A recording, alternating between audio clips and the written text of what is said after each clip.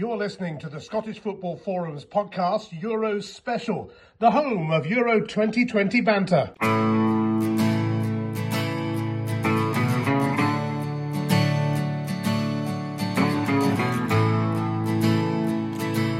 Hello and welcome to the latest episode of the Scottish Football Forum's podcast.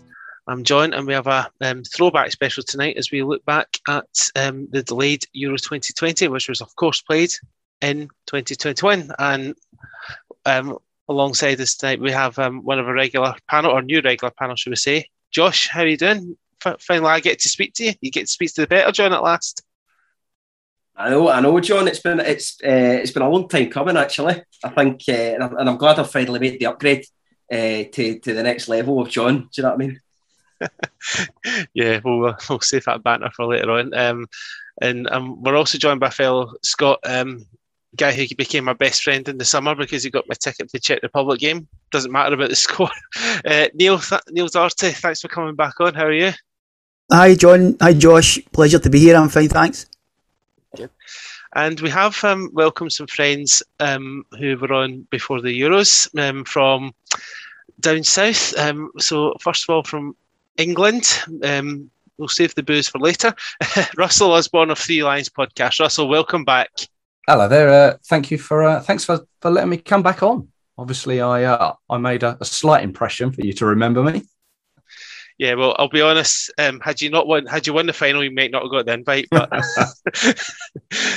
but we're also joined from the Welsh corner, just to confuse matters. When we thought two Johns was bad enough on a weekly occurrence, we've got two Russells. Russell from Podcast Bill George. Welcome back, Russell. How are you? Yeah, I'm very well. Thank you for having me back. No, I'm glad to have you both back. All you back. Can I just check? Had Wales won, you wouldn't have invited me back either. Well, we'll talk about that in the playoff. That's a definite no-go. But fortunately, we're talking about Euros right now. So yeah, it was an amazing, a crazy summer. I'm trying to find the right words here because, first of all, from a Scottish point of view, we were back in a major tournament for the first time in 23 years. I mean, 5 years ago, you two and your Northern Ireland friends were joking about us putting out the wheelie bins for you while you were out on your holidays in France. So it was glad to be at the party with you, wasn't it, Neil? Yeah, absolutely, John. And as you alluded to there, I was lucky enough to get tickets for Hampden in the UEFA ballot, really early doors. So I had tickets before we knew that they were Scotland tickets, and also touching upon what you also spoke about there, Euro 16. I was actually I was at 7 matches at Euro 16 with my dad as a football tourist, totally jealous and envious of my everybody else. It was a wonderful experience, but it was a sickener so for Scotland not to be there. And so when it came around this time and we were there, I just went for it. I just immersed myself in the tournament. It was, as you said there, it was a wonderful summer, and enjoyed every minute of it. Yeah, I mean, there was obviously doubts as to whether or not there was going to be fans there. I mean, we've all spoken in different parts, wondering if how many fans were going to get there, whether some of us were going to be lucky enough to get tickets, because you just didn't know what the picture was going to be like. And fortunately, they got to 25%, which was better than nothing. Then it increased as the tournament went on, as Russell Lowe will no doubt tell us about, because he was fortunate to have that experience. But Josh, from your point of view, in terms of because you're late to the party in terms of the podcast, but in terms of the build-up, what was your highlights from the build-up point of view? It's a hard one, John. And it's it would be different for us, and I'm sure the two Russells will be able to describe their experiences. But for us, not being there for 23 years. I mean, I'm 28. I've never known Scotland at a major tournament. So that this had really been something that I'd been waiting for my whole life. My whole life that I can remember as an adult. And it did, it really, really just felt like something special. I've never known the whole country to be behind the football team. I mean, how many years have we been going to games and it's been 10, 20,000 fans on a Tuesday night? always remember that night in Hampden where Gareth Bale picked two into us in a blizzard of a night, and it was one of the worst nights ever following Scotland. But it really felt all worth it when we qualified for the Euros, and the whole build-up, because the second we qualified for the Euros, that's when the build-up started. We started seeing podcast shows, and I know that your good mate Andy Bargett at Hampden Roar, John, started the whole kind of on the plane podcast where everybody was talking about who's going to be there, what players are going to get in the squad, who's going to get cut, who's going to make it, who's on form, who's going to get injured. It was just fantastic. I mean, even things like driving along the streets, seeing people out with Scotland bunting all over their houses and flags draped out. I mean, you don't see that really ever.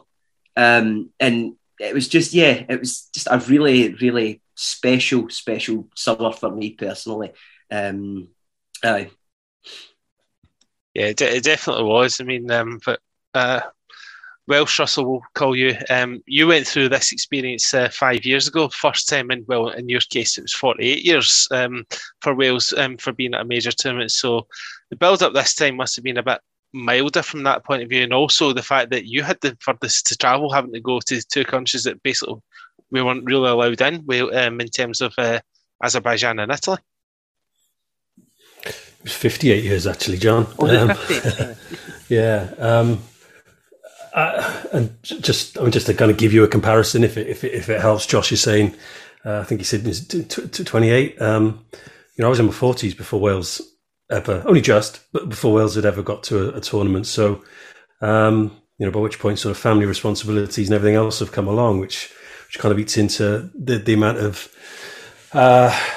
sort of effort, I guess, you can kind of put into all the travel. But I'm slightly envious listening to him then, because that's how it was. That is very much how it was for us back in 2015, 2016, and it was amazing. And so this time round was never going to get better than that, really, because I don't think we don't go into tournaments expecting to go particularly deep into them. That's kind of why 2016 was so part of the reason why it was so special.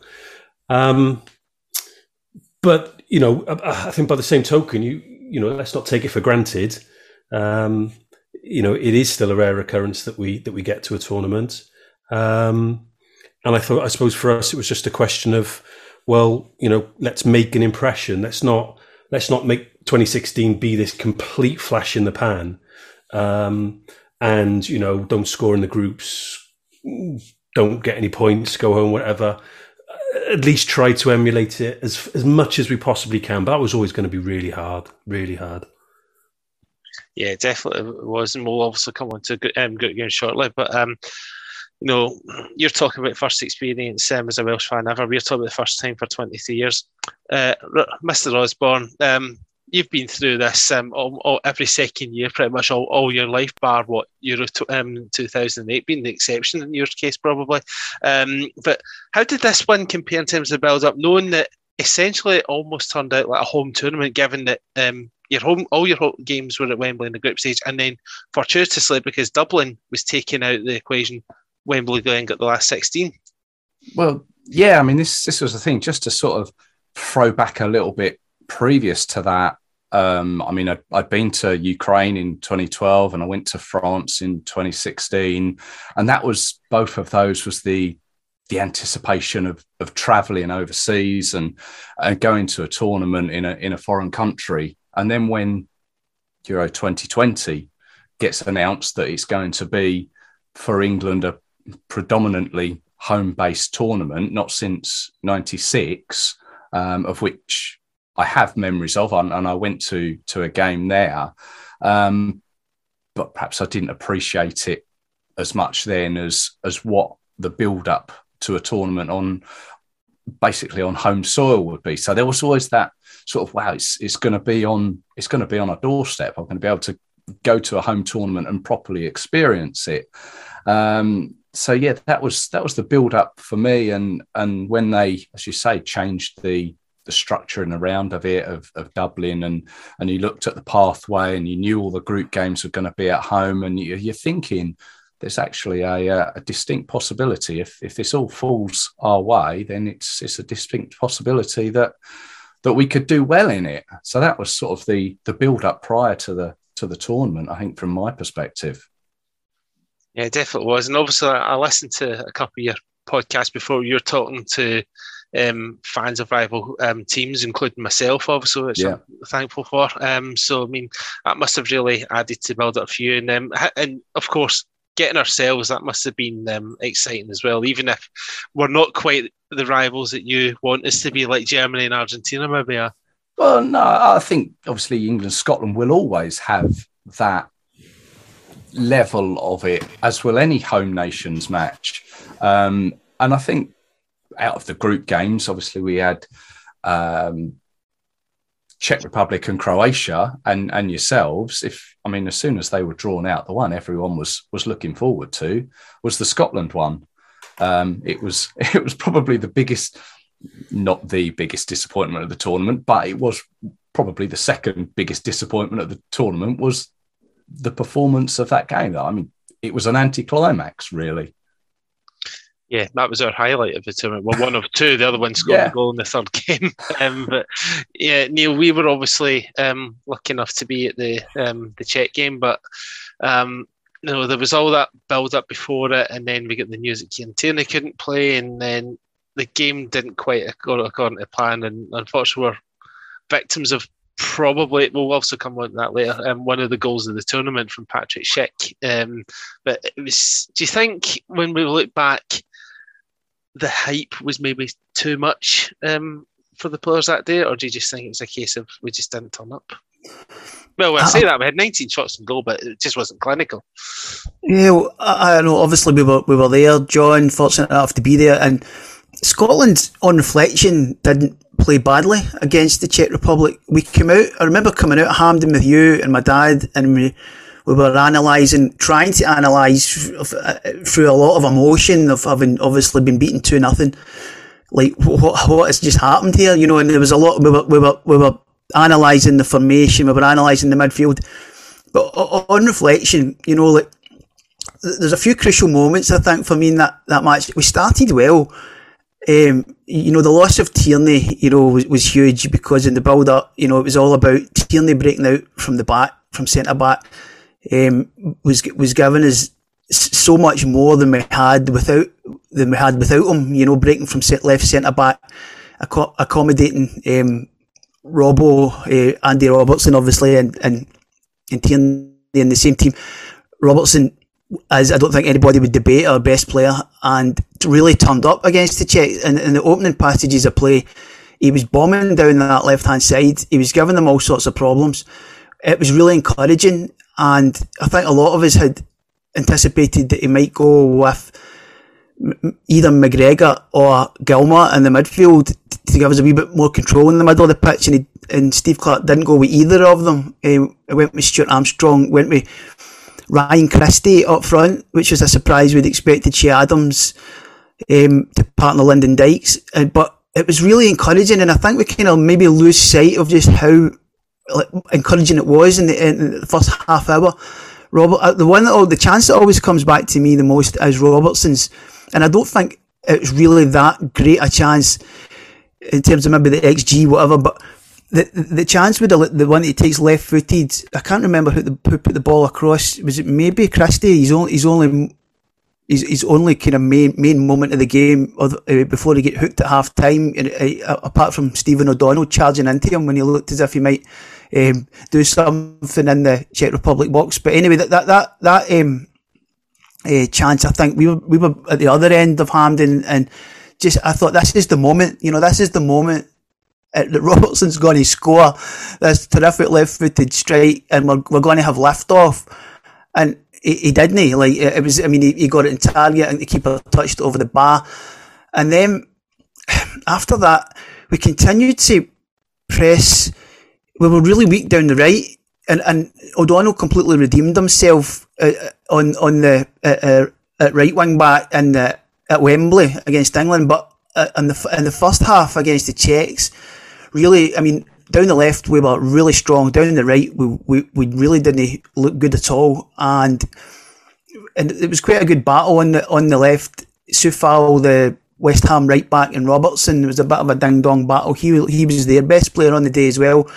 But I think it was the goals change game, the old cliche, and it was when they scored. I think it was the Czech Republic didn't play particularly well. The statistics back that up. We had more possession, more pass accuracy. We had higher XG.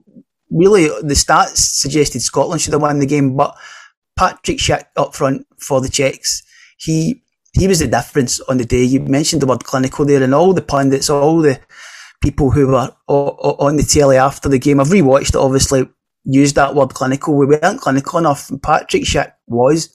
The first goal was a header from a second phase after a corner. We could have probably closed the ball down better.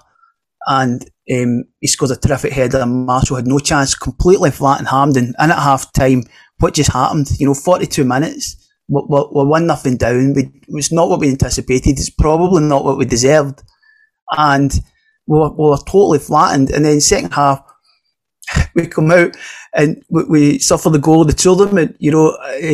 Henry hit the bar. Young Henry hit the bar. He hadn't been great in the first half. He was part of that problem on the right hand side of the pitch. He'd been pretty much anonymous. Him and O'Donnell had looked very nervous, and tried a shot, hit the bar. 3 minutes later, tried the shot again, cannoned off Souček, and then we know what happened next. We were right behind it, John. It's the best goal I've ever seen in my life. It was just terrific. I mean, on reflection, it feels as if it was a privilege to be there, to see that goal. Where it came from, probably only Patrick Schick knows. It was just unbelievable. He went on to have a stormer of a tournament, and we were just shell-shocked, weren't we? Because even after that, we created chances. Lyndon Dykes should have scored at least one, but we rallied and we rallied and we rallied. I thought Robertson was probably the man of the match, but he was never going to get it when Schick did what he did. These two moments of absolute, and the second goal in particular, I mean, what can you say? I think there was, Neil, I've just, you said earlier on, and John, you mentioned as well that there had been, I suppose, some interesting tactical decisions from Steve Clarke before the game not to put McGregor in. I think we really suffered from the fact of thinking this is the first, the Czech. So we all knew that the Czech Republic game was a huge game. We had to get one out of that. We had to, because we knew that Croatia was going to be difficult, and the England game would take care of itself. But we knew that we had to get something out of that, and I just feel that Steve Clarke maybe played it a wee bit too safe. I mean, as we're seeing now, the Scotland team that we're playing a wee bit more attacking. He could have played Patterson and went for the jugular with them. I don't think Stephen O'Donnell was terrible, but he's not that Robertson type player that's going to bomb down the wing and create chances. He's just not. But after that result, it really actually raised the levels of anticipation for the England game to nuclear levels, because we knew that we had to get something out of it. We had to get something out of it.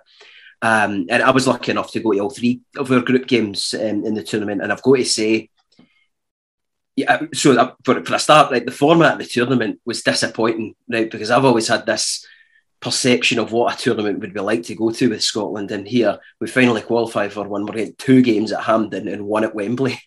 Not that Wembley's not great to go to; it's always a great trip, but going away to Wembley for that game was some buzz, and I think Russell talked earlier about how that game is always going to be a huge game, as with any home nations game, but I think it has a special place in football lore as the oldest international fixture in the world. And while it's maybe not weighted in the same as it maybe was 130 years ago, or even 40, 50 years ago, it's still, I love the fact that we go into that game as the underdog, and we always do. And I think we always raise our game playing against England, most of the time anyway, actually. And we certainly did at Wembley, which was just absolutely, it was a great, that was a great, and Steve Clarke made those changes. He made the changes when we went. He put Gilmore in, and he was incredible. And he trusted Stephen O'Donnell, and those were the fine margins of decisions that Steve Clarke, after he was Steve Clarke, made better in the latter two games of our group stage than he did with the Czech Republic game. We needed to get a win out of that, and I don't think he picked the team that was good enough and was right to get us that win, because, I don't think the Czechs, apart from Patrick Schick, he had a great tournament. I don't think the Czechs were up to much. I really, from seeing how they done through that, I know they went quite far, but I don't think they were up to a whole lot. So I think that was points dropped for us, and a disappointment. But it's happened so many times for us in history in international tournaments. It's just so written in the stars that it was going to happen again. Yeah, exactly. We're almost we put ourselves up against it in day one, but before Russell Todd drops off, listening to us talking about Scotland and stuff, they'd played a game before we'd even got involved. And is it harsh to say that it was a fortuitous point when you played Switzerland, that 1-1 draw? Because from what I saw of the game, Switzerland were doing a lot of the pressing, and Danny Ward was in incredible form that day. Yeah, I think we probably got away with it. They'd have been disappointed. Once we'd got the draw, or once we'd got back into the game, once Kiefer Moore had scored, I'm not sure necessarily there was any risk of us losing, is my memory. But yeah, Briel and Bolo had bullied our back line, and I hadn't seen anyone bully us like that for a long, long time. And that was a concern then at the first game, first 30 minutes really, he was doing it. In tournament football, you're thinking, well, everyone else is going to be watching this, so that was a worry. But Kiefer Moore, he's been incredible for us, and I had to hold my hands up on our last episode because he made his debut I think September 2019. So by the time of the Euros, he hadn't even had 2 years of international football under his belt, and I'd sort of said, look, he's clearly quite ungainly. He's not the most naturally looking footballer. I mean, he's a specimen. Don't get me wrong, but he looked quite raw in international terms. He's not young. He's 27 when he made his debut, and I remember thinking, no, he's not going to. I put it on one of our earlier episodes. I sort of said, I'd be amazed if he gets anywhere near double figures in terms of goals. And he's on 8 now, so I've kind of looked like I'm going to have to sort of eat my words a bit. But I think he came on. It's a terrific header, and we just sort of started playing a little bit more direct, and we got past them. Don't forget, Sommer had a great game as well, so he made a couple of good saves from us early doors. So, if we'd have scored, they're coming out. It's a bit more that tends to suit us, but yeah, Mbolo bullied us, and that was a real worry. But Ward was incredible, and he had a really good tournament, actually, really good tournament. Someone who barely gets a game at club level, which is our biggest problem. I mean, just going back the other week, I think eight of our starting 11, against Belgium, don't play regularly week in, week out for their clubs, which is it's almost amazing how well Rob Page and his team have been able to get the players into a position where they can compete, let alone get results and things, because of the lack of action. And it's not just the lack of games, then it's the fluency, and it's that kind of real tip-top match fitness.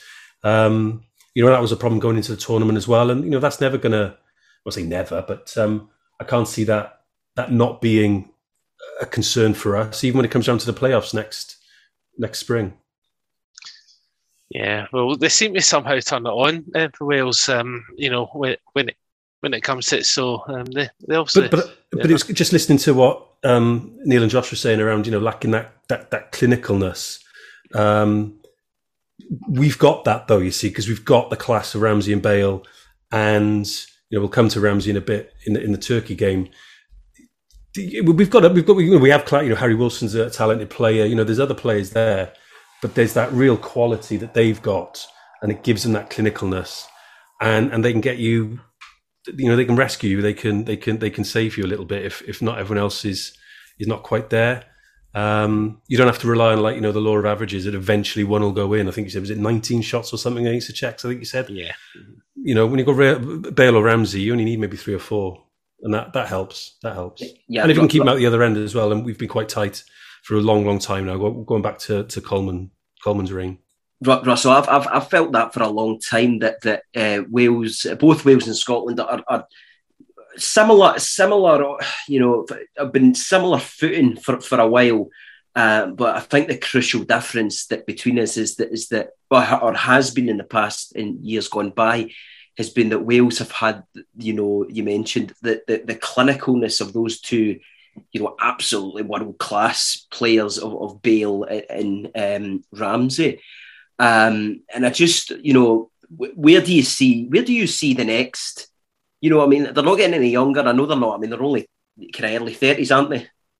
Yeah, but probably, yeah. Where do you see Wales going after them? You don't replace players like that easily. You're talking sort of once in a generation type players. Bale, once in several generations, I guess. But what we've got is a pathway, because we were saying this again on a recent episode. Rob Page comes to name a squad of, how many's in a squad these days? 23, 24 for a window? Actually, I'd be amazed. I'd be absolutely stunned if we could find over 100 professional male players who aren't, 37 as well, for that matter. I'd be amazed.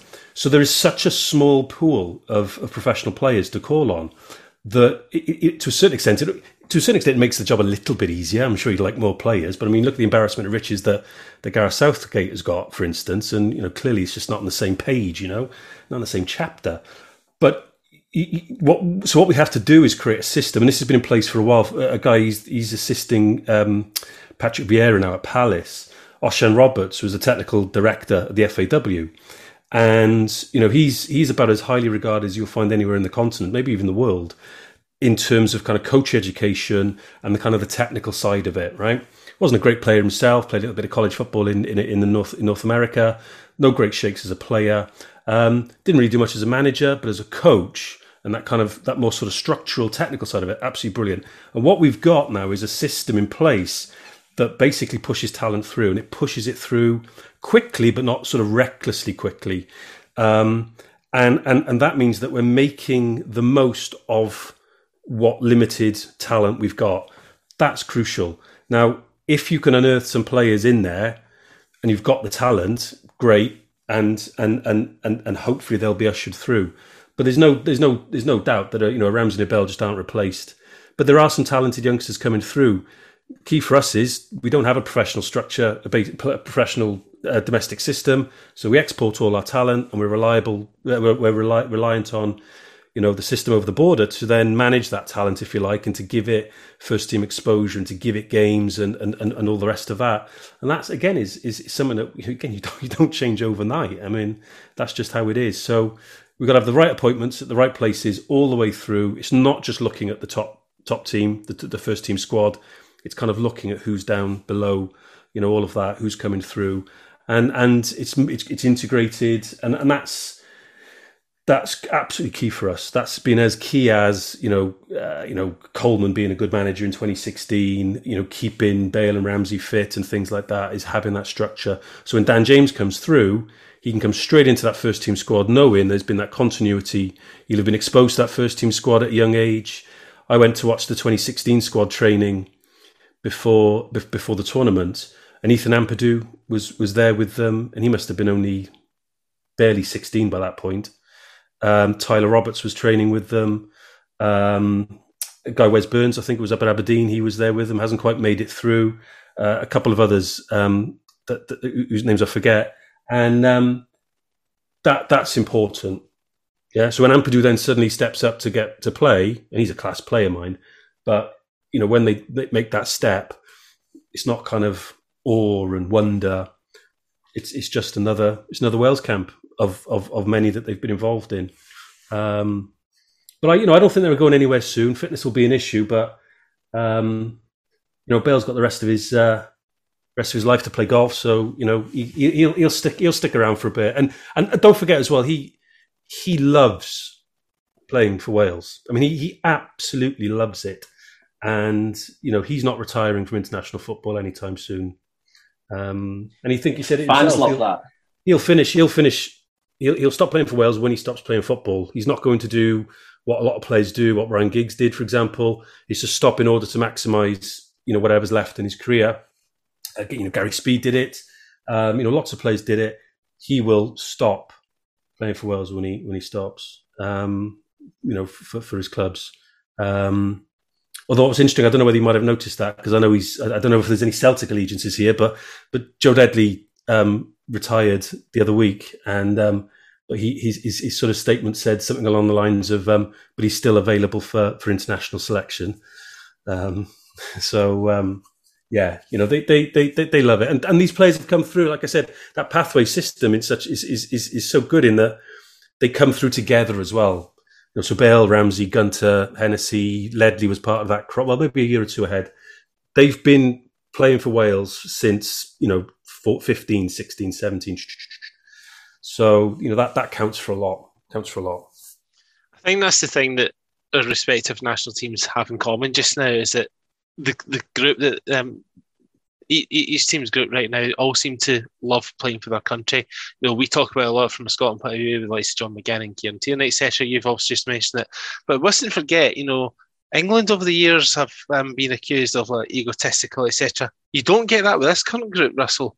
Oh, no, you're right. This is a totally different generation to the golden generation, so-called golden generation, and it is in itself down to one man, I think, and that's Gareth Southgate. I think it's the mentality and that is instilled within those players and the respect he commands from those players, that they are all happy and proud to turn out for England, as opposed to days gone by when you'd often hear many players pulling out for a friendly.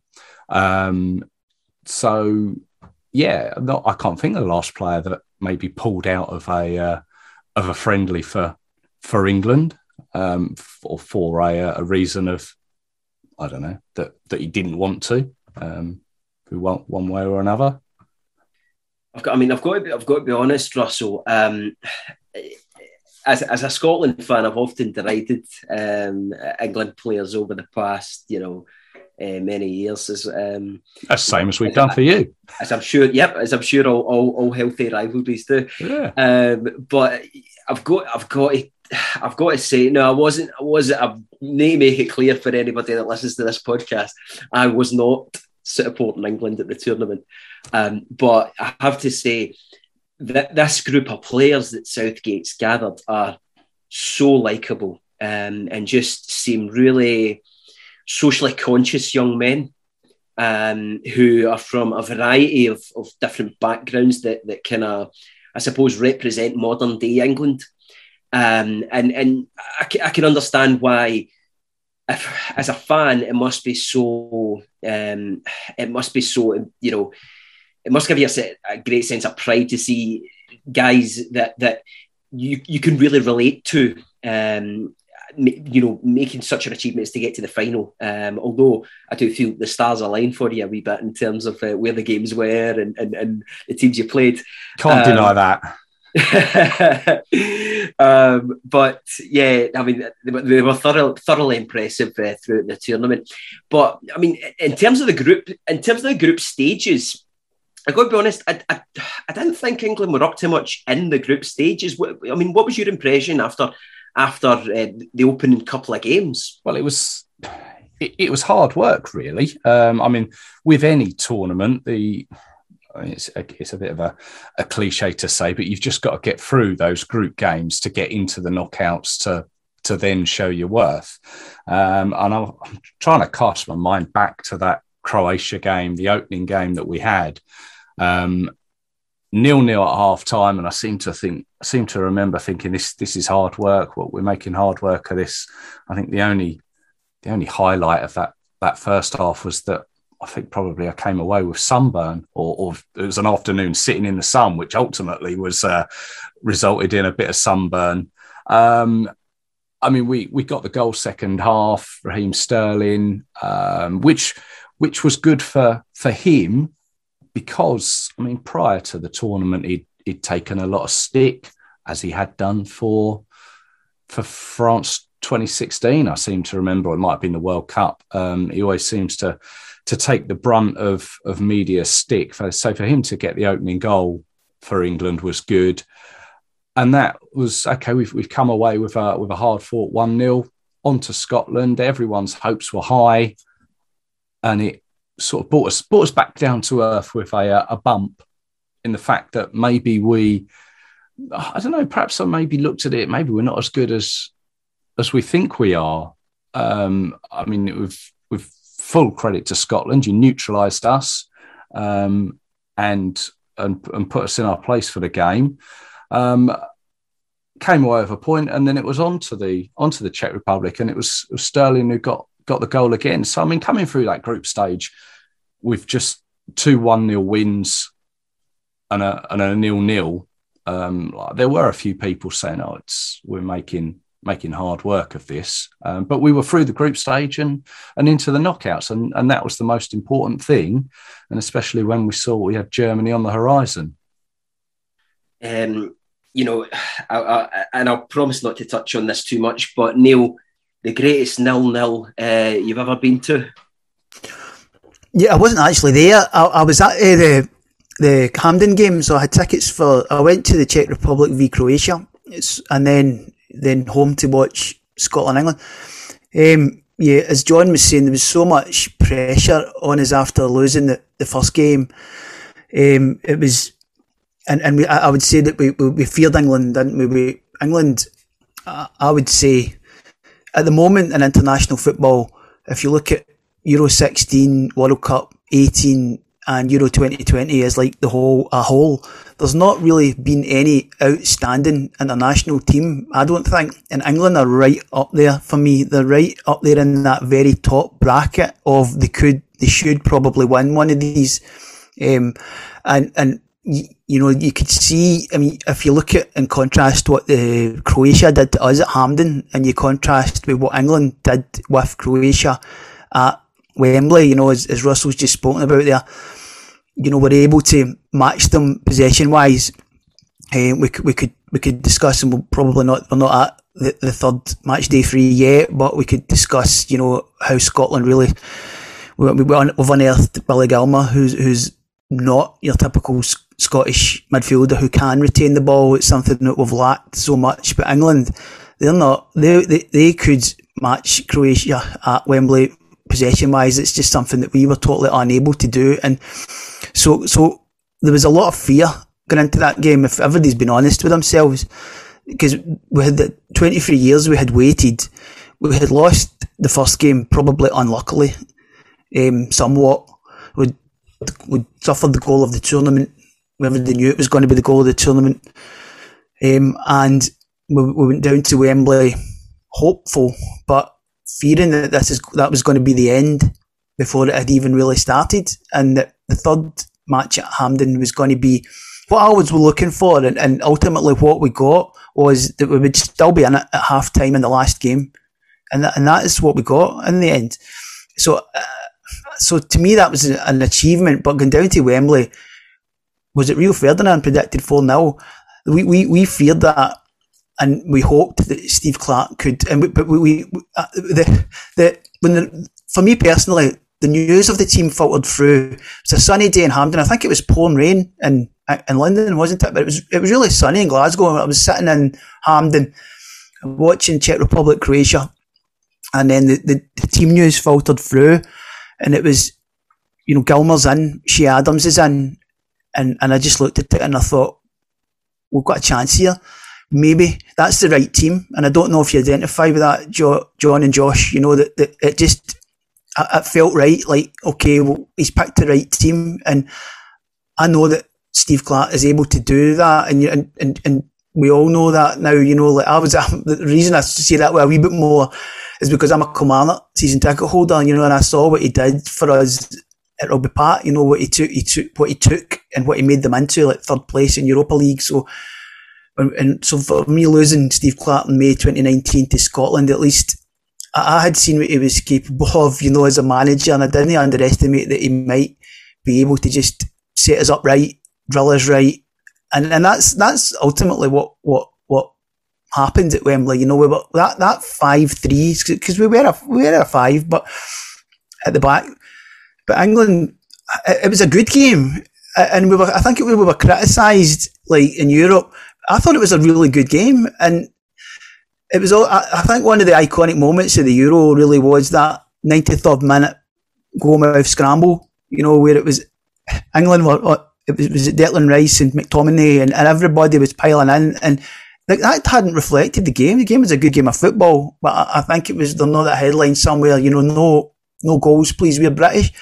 But it was. I thought it was a brilliant moment. It was like a throwback to everything about what that fixture has represented since the origins of association football. And it was just, if I was going to frame anything from the tournament, it would be that. It would be that goal-mouth scramble, Scotland-England at Wembley, 92nd minute, I think it was, and fortunately the ball broke to McGinn and we got it cleared. Fortunately for us, England obviously would have been hoping for the victory, but for us, we celebrated it because it was a good performance. We'd overachieved. It was by a mile our best passing performance. We created chances. We didn't camp in. Scotland are not a defensive team. Scotland, we don't retain the ball particularly well. So we're something of a counter-attacking team. We use Robertson on the left, obviously. We use Tierney. But we're not a defensive team, as England probably found out that day. We created chances. O'Donnell's volley, Shea Adams, Dykes off the line by Reece James. These were half chances. England had better chances. I think Stone's header and Mason Mount a minute later, the side footer past the post when McTominay lost the ball. I thought it was a terrific match, and it got a bit slated as a 0-0 draw. I thought it was a great 0-0 draw, personally. John, I've just got to interject there, Neil. For me in that game, you mentioned that if you could sum it up, it would be that goal-mouth scramble. For me, there was an image taken after the mid game of Billy Gilmour coming off and Steve Clarke giving him a kind of bit of an embrace. Now we in that game we were round the, I don't know what end it is, but we were round one of the kind of goal-mouth ends. And me and my friend kind of blagged our way around kind of the other side towards the dugouts, and we ended up hopping over the barrier into the kind of VIP bit. Once we kind of got away from this, the steward was on his way down, and we hopped over. But we jumped in, and when we were in there, when Billy was coming off, he had a grin like a Cheshire cat. He was. I cannot talk highly enough of that boy for his debut.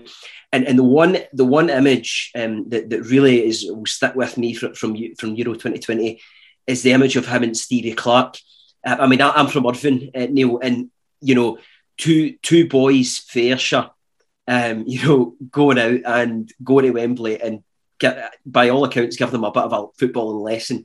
Billy Gilmour played that game smoking a cigar. He was incredible. He's a generational talent as far as I'm concerned. I just hop in there on Billy Gilmour. One of the sort of incidents or moments or bizarre moments from the whole tournament was the whole Billy Gilmour, Mason Mount, Ben Chilwell event. I can't remember the whole facts of it all, but we lost Mason Mount, Ben Chilwell for the Czech Republic game because of the COVID rules, where I think they'd all shaken hands, being, what were they, Chelsea teammates or something. They'd all shaken hands, and all of a sudden we lost two players for that game, and didn't Billy Gilmour play? Billy Gilmour didn't play. That was like, it crushed us. We lost. That was like, because we retained the ball so well, and it wasn't just about Gilmour. I don't know if you'll agree with this, Josh and John. It was more as well about Gilmour's partnership with McGregor, because McGregor we all knew McGregor was a terrific midfield player, but for Scotland, we'd always been kind of waiting for him to be that. And his connection with Gilmour has been superb. Like the two of them, it's like telepathic, and that was like from game one. And game one was at Wembley, and straight away you could see, here it is. Here's the midfield that we've got. Here's the midfield for the future. And then we lost Gilmour to COVID, and England lost. I know it was bizarre, wasn't it? Lost, but you didn't lose. So it was Mount, if I remember right. Mount and Chilwell. Yeah. Yeah, it was weird how they were deemed as the close contact, but yet none of the other 25 players in the Scotland squad. It was bizarre. Whilst we were getting a 0-0 draw, Wales had pretty much put one foot in the next round already. As you can see, Russell on our screen as we speak, I'm relieved that we're bringing him back in here. Fabulous performance against Turkey, because before the tournament started, I'm not going to lie, a lot of people, including myself, thought Turkey would do quite well in the competition because they'd had a couple of good results. But Wales absolutely battered them that day. It was 2-0, but that was quite generous to Turkey, to be perfectly honest, because Wales were by far the better team that night. And you mentioned Bale and Ramsey. That's the perfect example of what two world-class players can do in their day. Yeah. I'm like, I got no skin in the England-Scotland game. Gilmour reminded me. I watched that game. I think Neil might be slightly misremembering the quality of it. I got to be honest; it wasn't that great a game, is my memory. But anyway, no emotion in it, I don't suppose. Gilmour reminded me of Ramsey at Wembley in 2011. I don't know if Russell O can remember the game. Gary Speed was manager. Ramsey just ran the show. He was the best player in the park by quite some margin as well. Just that composure, that quality. And if I was you'll know better than me, what your options are in your midfield unit and everything else. It was interesting you said that you make McGregor play, or seems to make McGregor play better. Ramsey, Joe Allen, Joe Ledley for us for a number of years was just so much greater than the sum of its parts. And they're not bad players, don't get me wrong, but Ledley, Joe Allen in and out of the Liverpool team, then settles at Stoke after Euro 2016. That unit, absolutely brilliant together, complement each other so well. And if I was Steve Clarke, I'd just build that team around Gilmour going forward. Manage him because he's young and all the rest of it. But I sumptuous performance on it. It just got me thinking back to Rambo back in the Gary Speed. But yeah, no, Turkey was probably. Turkey was is probably our most complete performance for a long, long time. Probably going back possibly to that Belgian game in 2016. But I think the difference is that we were on a bit of a hide into nothing in that tie. Nobody, a lot of Welsh people didn't expect us to lay a glove on Belgium, really, even though we'd taken 4 points off them in qualifying for 2016, which a lot of people had sort of forgotten about. But there was very little pressure on us. By getting to the quarters, then there's no we've exceeded expectation, all that sort of thing. But the relevance of that game 5 years ago is that we had a lot of pressure on us going into Turkey, because you're thinking you got Italy next. They hadn't lost for, I don't know, was it 30 odd games and 4 years or whatever it was, in Rome.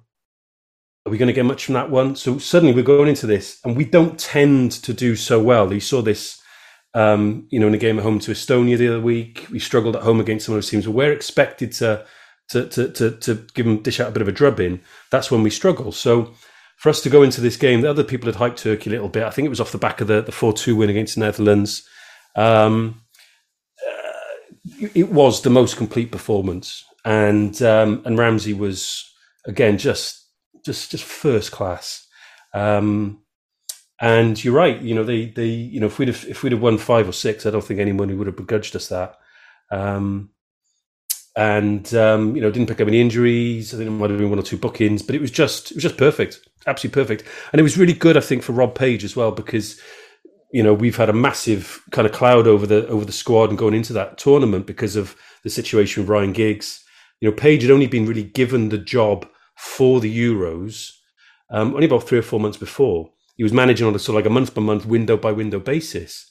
So there's not a huge amount he can affect and change to be his, the truism, isn't it, in football is, you want your own men in the, with you, you want your own appointments, you want to put your stamp on stuff, all that kind of stuff. And he wasn't really able to do it. He was just a custodian of that job initially. Suddenly he's okay. I can plan now for these Euros, but he can't rip it up because there isn't the time to put something new in place and test it. So I think had a difficult job. I don't think he's had a huge amount of credit for it. Frankly, you often see hashtag page out after a slightly disappointing result, which I think is ridiculous. Massive indication for him because tactically, it wasn't just like, oh, those 2 stars won the game for us. Tactically, absolutely spot on, and that was a big tick, I think, for us. And you got 4 points, so that's it. You're through. Job done. Tournament football. I mean, I think was talking about tournament football. We've got a little bit of that now under our belt after 2016. To have that, if Scotland can get to the World Cup, if they get to the World Cup, we won't be there. So careful what I say. But whenever Scotland's next tournament is, and hopefully it's not too long, whenever it is, that experience, those 3 games will benefit them in the way that 2016 benefited us. And a terrific performance. Performance. It definitely was. And but I mean, even the last game, because it still wasn't completely clear that you were going to get second place, so although it was likely you were going to be through as third place, but you managed that game in a way that I'm not going to say you were. The intent was to keep the score down, but that's what ended up becoming because Italy were putting a good bit of pressure on, and your defence had to do well, and Danny Ward had to have a good game, and it was one bit of quality that really beat you in the end, and that was no disgrace when you look at how well Italy obviously went to do. Yeah, I wouldn't disagree with that summary. Bale blazed a volley over. We probably created as many clear-cut chances against them as pretty much any team in the tournament did, bar England in the final, perhaps. We weren't overly disappointed with that, but not many teams are going to score, beat Italy in Rome. So, again, it comes back to it. I think it just bears the point out that I made, about that Turkey game. That Turkey game was huge, absolutely huge. Because if we only draw that game, 2 points needing probably to win in Rome, that's a different scenario altogether. Where we're going to have to go looking for goals. No. We if we don't beat Turkey, we're probably going home.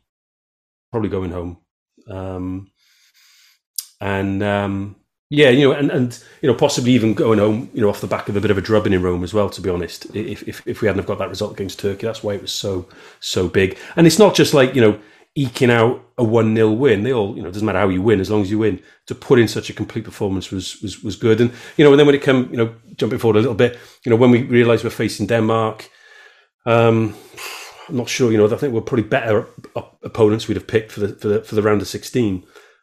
The Turkey result gave us some heart to think, well, actually, that there is this performance in us. We didn't have another one, obviously, but it gave us a little bit of heart. But no, there was nothing too much to say about the Italy game. They were worthy winners, but we caused them a couple of problems. Were they barely out of second gear? Who knows?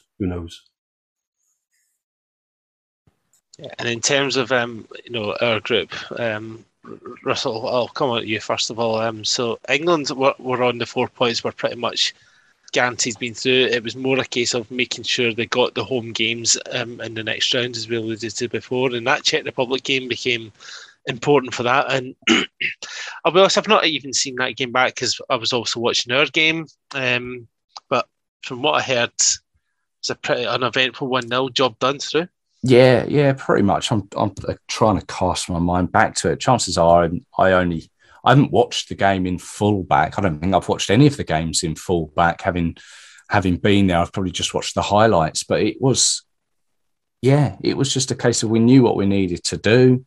and we got it done with another 1-0 win. It was like, as I previously mentioned, Sterling got it, and sort of picked up his fortunes. He was riding high on confidence and had become like the media darling again.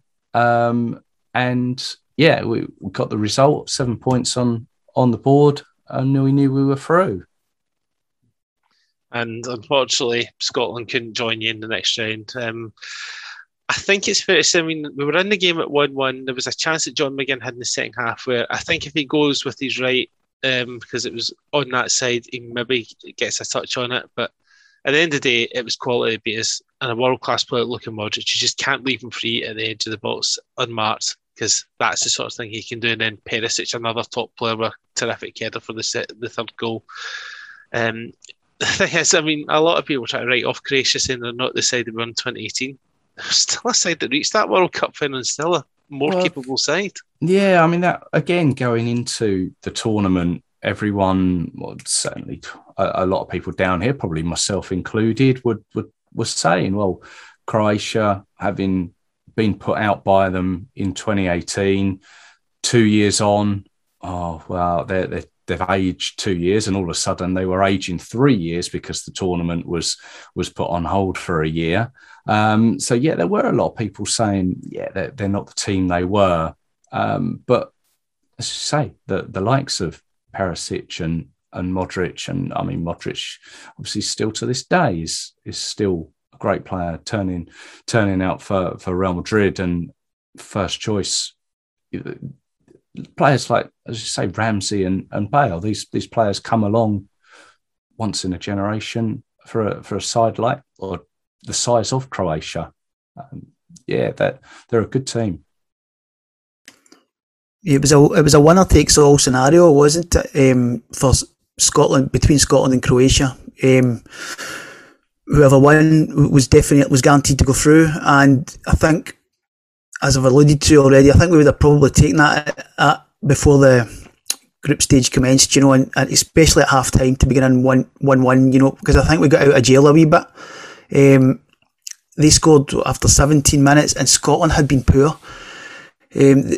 Croatia had completely outplayed us, and we looked all over the place in the midfield, I felt, as opposed to like against England when we looked like such a cohesive unit. We had Armstrong in for Gilmour, and it just, you could see straight away, that we were in trouble, and the goal was really cheap, that first goal. And Perisic, I don't know how he jumps so high. He's not particularly tall, but he out jumps O'Donnell at the back post from a kind of an innocuous cross from their right back. But it's more about how that goal develops for me. It was like the patterns of play. They were just moving the ball side to side, using the whole. Hampden's a big pitch. They were using the pitch, and we were struggling. And I think we had Armstrong trying to press on the left, or our left wing. They were just playing through us. McGinn was nowhere, and they were all over us, particularly down their left. So Perisic and Gvardiol, who'd just signed for Leipzig. I don't think he'd played for Leipzig yet. He has now. So he was bombing down their left. To me, it looked as if they were looking to exploit the right hand side of the right hand side of the pitch. That's what it looked like to me, a clear tactic, and they were getting loads of joy. O'Donnell had been good against England, but it was Gvardiol and Perisic just ripped us down their left, and we really had no answer to it. We had no control in the middle of the pitch. We looked in more trouble. When they scored, it was definitely the most we looked in trouble at any point in Euro 2020. It looked as if they could score again if they wanted.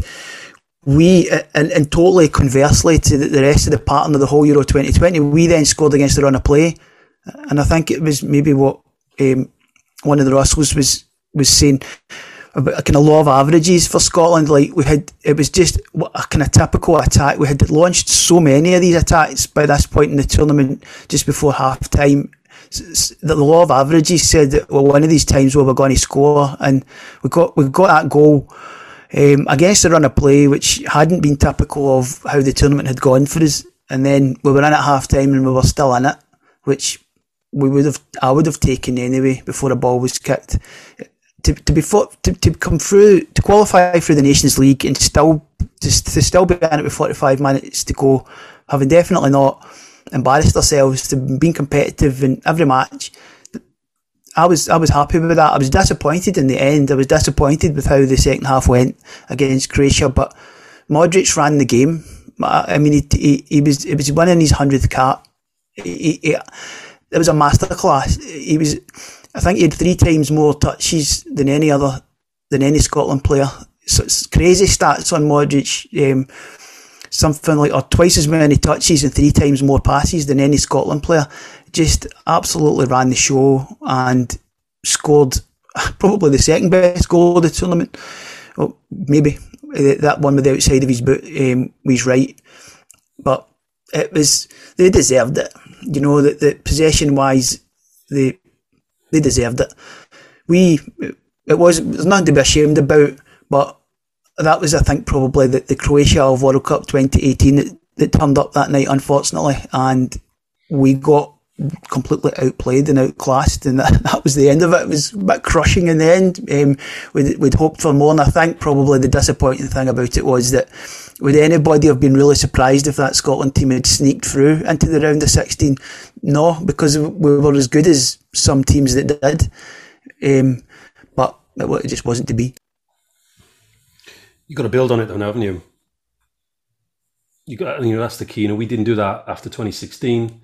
We fluffed qualifying for World Cup. Not a strong group, if truth be told. The Republic of Ireland did a number on us in 2 games, really dragged us down a bit to their level, frankly, and we didn't build on it. And so qualifying for these ones, qualifying for the Euros isn't as hard as qualifying for a World Cup. There's far fewer places available for a World Cup, so let's not maybe exaggerate it too much, but.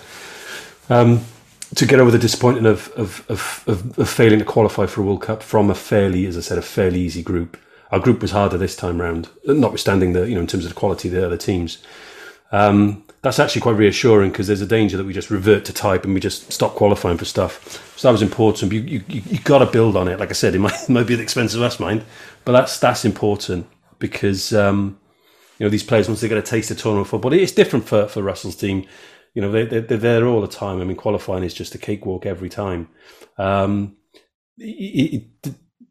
they've got a taste for it, it's a real test of character for them to say, okay, go again. And so that's a horrible cliche, isn't it? But you know what I mean. You've had a taste of it. If you want it again, you've really got to go for it and build on it. And I think the momentum we've shown since that, from where I'm sitting anyway, appears to be that. You're giving it a decent shout. Certainly better than we did after 2016. Yeah, I mean, the performance against Denmark there at the end of the World Cup 2022 qualification was the performance that we hoped for. The 2-0, we beat Denmark 2-0 and we were great that night. And that was the performance we had hoped for at Euro 2020, but we just weren't, as you're saying there, Russell, at that level yet. So we'd be hoping now that we are, if you'll not be, certainly, in this playoff, but we will. But that's the thing, isn't it? You compare, Billy Gilmour was making his international debut, wasn't it? It was his first ever Scotland cap against England. No, he'd played the warm-up games, Luxembourg and Holland, I think, both. Yeah, that's right. Competitive debut then, wasn't it, in that respect, yeah. Irrespective of Modric winning 100 caps, a lot of those have been in tournament games, and I think that's where countries like that do have a bit of a march on, the likes of yourselves and us as well. Having those tournament games under the belt is so key, because there's that tournament football, knowing what to do and when and all the rest of it. It's incredibly important to have that, which is why a lot of people sort of say, let's not take Chris Gunter. And I'm thinking, well, hang on a minute. He's not first choice. I think he's League One now, I think. But he's got knowledge and experience of a tournament, and a successful tournament as well. So you don't dispense with that experience when you've got so few people available to choose from who've got it. And I think that's really, really, really important, and you shouldn't really sort of overemphasize. Underappreciate the value of that. That kind of know-how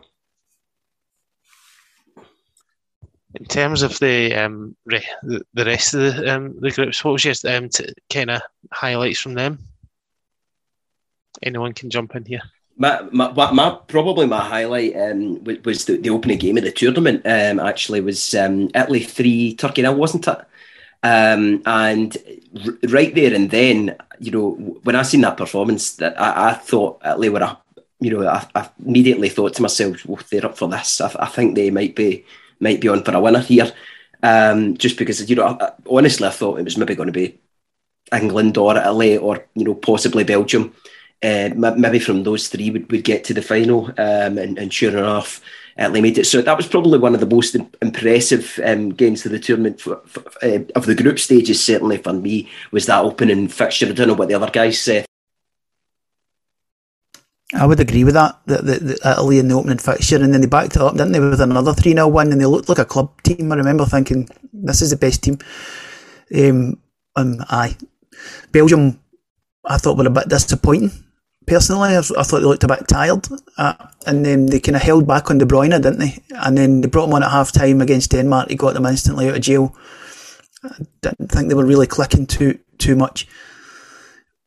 Netherlands, they won all 3 games, didn't they? They were, again, they looked a bit complacent against Ukraine, didn't they? But they were as good as anybody else, I suppose. I thought England, they won our group, and I thought England were unlucky insofar as they had Germany to face in the next round, which I know sometimes we've kind of implied that England maybe had a lot in their favour. They had the worst round of 16. They had to overcome Germany. That was really they had to play off. I mean, we had the group of death in Group F, didn't we? Which was just, I mean, the quality in that group, that was just blew your mind, didn't it?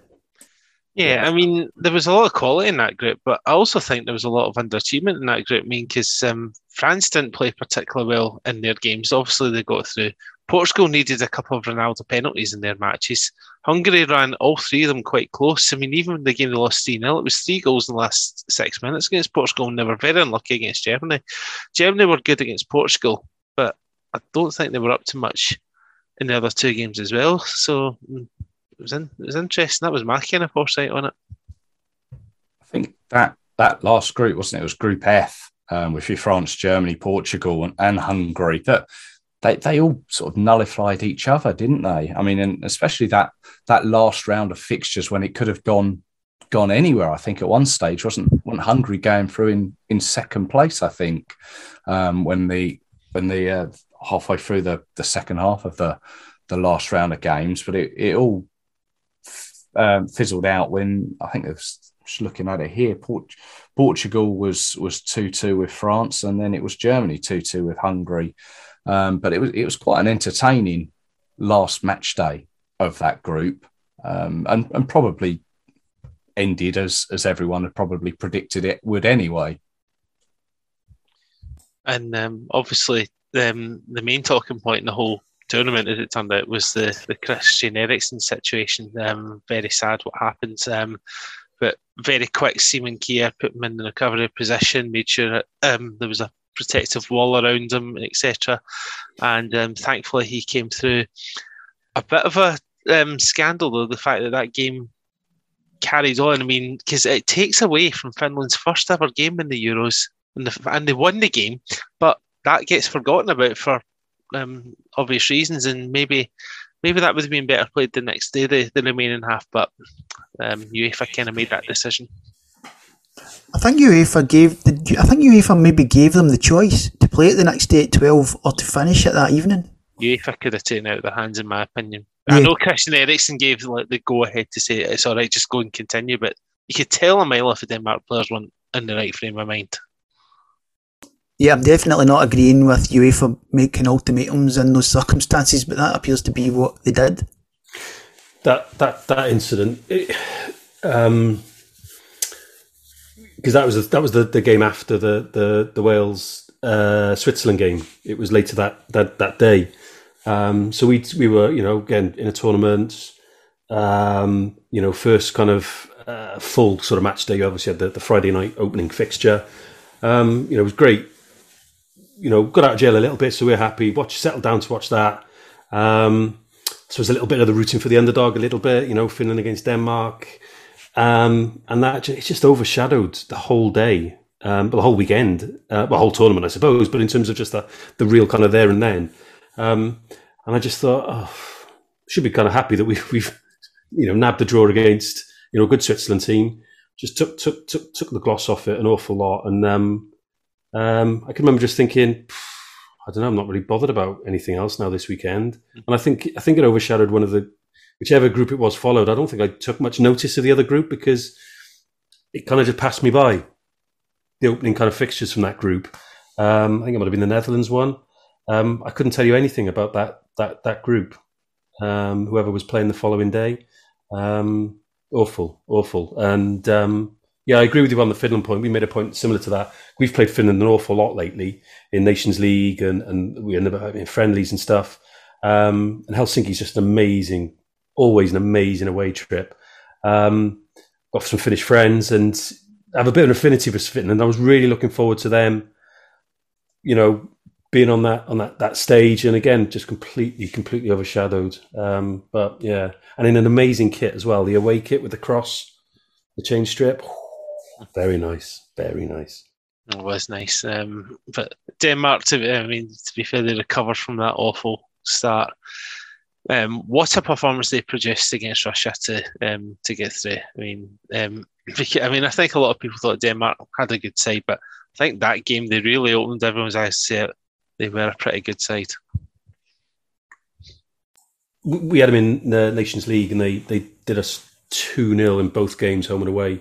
Really, they are a good side. I wasn't overly pleased about getting them in the round of 16. I've got to be honest, and they probably did a number on us, which was a shame. But and what was interesting was, we started that game incredibly well. For about 15, 60 minutes, it was all us. Create a few chances, all us. And then they make a change. They move Anders, isn't it? Anders Christensen. Basically, just man-mark Ramsey, take him up the game. And we couldn't adjust. And that for us then, in terms of like the evolution of our squad under Page, was a worry then because he couldn't adjust. And he had pretty much a full, almost an hour, over an hour to be able to adapt to that, couldn't, and then just picked us off. And then we got a little bit petulant, which was a real shame because that's not been a part of our game for a while. And I thought I was a bit disappointed with how we ended up conducting ourselves at the end of that, to be honest. Which again that's never been something I've felt the need to say, which is a shame, really. Denmark were also the only team to lose their first game.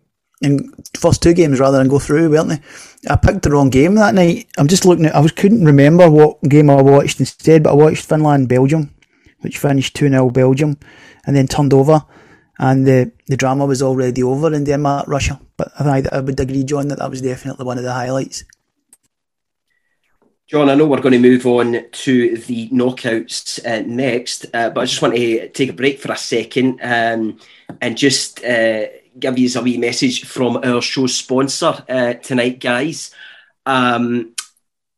It's holiday season, and I don't know how they do it down in England and Wales, guys. But up here on our Christmas tree, some of the jingle balls that we have are hairy. And I don't know if you know, but by listening to the SFF podcast, you can get 20% off at Manscaped.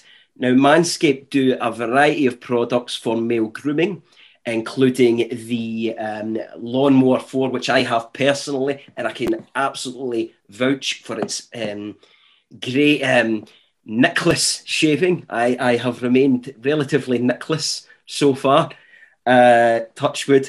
Also, loads of different products like the Signature Cologne and their Reviver Ball Toner. So, loads of different products, and it's coming up to Christmas, guys. So, if it's a gift for maybe your brother, or you want to get someone, another mate a gift for Secret Santa, you're getting 20% off at Manscaped using the code SFF Podcast. That's SFF Podcast on manscaped.com. And as I say, great products. That's a brilliant. I think you're rivaling John for the voice of Manscaped on the SFF podcast, definitely. Certainly get better patter than him, mate. Yeah, I don't know if that would be too hard. No, John, he actually does a great job with the Manscaped. It's always very random. Russell and Russell, who are the Manscaped champions in the Welsh and England squads? I have no idea. Right answer. We used to worship Joe Allen's hair, but he's had it cut, and he's a bit older now as well. So Joe Ledley and his beard obviously was a massive a massive part of the squad, sort of under Coleman. But I don't know. I'll have to give that a bit more thought, I think. Yeah, it's just been dropped in. So we've also covered off Wales into the tournament going out to Denmark. I mean, when you look at how far Denmark ended up going, did you think that was a missed opportunity, Russell, or did you just think that on the day you were up against a much better side? I would say a much better side. They worked us out. Simple as that. I think they just did a job on us on the day. I think it would be interesting to know from their perspective, quite how much they were playing on emotion and that kind of thing. I don't know. I did sense that that pretty much everybody else in the tournament was rooting for them. I know that, but that's how it felt anyway. We started well. I remember, like I said, I remember thinking, hey, this is good. This is good because we'd started slow against Switzerland. We'd started slowly a little bit against Italy, although I'm not going to worry too much about that. It felt like how we'd started against Turkey. And I thought, here we go. This is okay. But once they'd scored, that was it. You could see them again. That belief that was running through them, and that, as I said, obviously playing with a little bit of emotion, accounting for a large part of that performance, I'm sure. We just fell away. We fell away, and like I said, I was disappointed with how we ended up conducting ourselves. Harry Wilson comes on. You can see. I don't think the referee was great. We had a couple of poor refereeing performances actually. I mean, against Italy as well, Ampadu got sent off for very harshly. But when you're watching on the bench as Harry Wilson is, and you can see how it's playing out, you've got to enter that game knowing how you need to be playing the referee, and he just gives this kind of petulant kind of kick away or trip up of the player, nowhere near the ball, and it's another red card. We ended up, I think, with the worst disciplinary record in the tournament in terms of pro rata in terms of the games we played. I don't think we're a dirty team. We're not. So yeah, that was it was the manner in which we went out. You don't mind losing to a better team, and they were better on the day, and we let ourselves down a little bit. And that's not a view that's shared. I know we've covered this in our podcast, and a few people have gone, "Oh, you've been a bit soft, and it's there. It's competition football. You do what you got to do, and dark arts and all the rest of it." Well, when you're 3-0 down, you're not going to win the game, are you? You go out with a little bit of grace, and I think we lacked that, and that was disappointing. I've not seen it since. As I said, I hadn't seen it before, not seen it since, so bit of an aberration, perhaps. Yeah, so that was two of the home nations going out, from our point of view, the home nations, but there was one still in, and Russell, the England game, how much belief did you believe that you could get from that England could go all the way this time? I mean, as soon as we knew the pathway that Germany were going to be the opponents, everyone's ears pricked up, don't they? It's like Germany at home, and everyone starts bringing up 66, 2001, the 5-1, and various other incidents, and sort of confidence is high, and I think people were saying Germany weren't the team that maybe they're known to be. So we thought we had a chance. It was one of those games that, again, I can't remember a great deal of it other than the goals. There was just the two late goals from Sterling and Kane. Obviously, Sterling had scored the two previous, and Kane finally got off the mark with the header. to take us through. And it was once we'd got through that game, then it was like, hang on a minute, we've beaten Germany at home. Whether they're the best German team of all time doesn't matter. We've beaten Germany at home. It is a big confidence booster. And it's like, actually, right, where are we going now? Can we get to the next round? Can we get to the semis? Can we get to the final? Can we win the final? It's all that thinking there. So yeah, confidence grew from that. And perhaps it was a good thing that the next game we had was away from Wembley. Maybe it just calmed everyone down a bit that we had Ukraine away in Rome, that maybe there wasn't a clamour from everyone. I mean, obviously everyone wanted to be there, but it was only sort of expats over there in Rome that were able to get tickets. So yeah, the win over Germany certainly was the spike for confidence, and it was a decent performance from what I can remember as well. I suppose, Russell, the biggest compliment I can pay you on that is after that Germany game, I was worried. I was really worried, and it was like I mentioned earlier, the stars were starting to align. I see. We all Scotland fans. I mean, we all follow whoever's playing England, and we seen the pathway, and I thought, shit. And sure enough, you still Ukraine, professional job. Yeah, totally professional job. The Denmark game was a lot closer run. What did you think of the penalty in the 120th minute? Trying to play that late. No, I'm trying to cast my mind back. I mean, obviously Denmark became everyone's second team, didn't they? Simply because of the Eriksen incident and what Russell was saying there about that they were a class team against Wales, I think, and really showed their class. And I think as well, they were maybe one of the surprise teams of the tournament to get as far as they did. The penalty, I can't remember. I really can't remember. All I remember is the penalty is Kane obviously missed it, scored from the rebound, but there was the whole laser pen incident. So much around it. You've probably gathered that I've got a memory like a sieve. But it was going to be a tough game because of what they've built up the Eriksen incident as well, and they put Eriksen up on the big screen, and I think there was a round of applause for him on so many minutes. So yeah, they'd obviously got so far, and people knew various players, obviously from being in the Premier League, the likes of Schmeichel and that, and knew how big a player he is and how good a player he is. So yeah, to even get past there, then it was like, actually, right, hang on, we've made this now. We've made it to the final. It was a very strange feeling.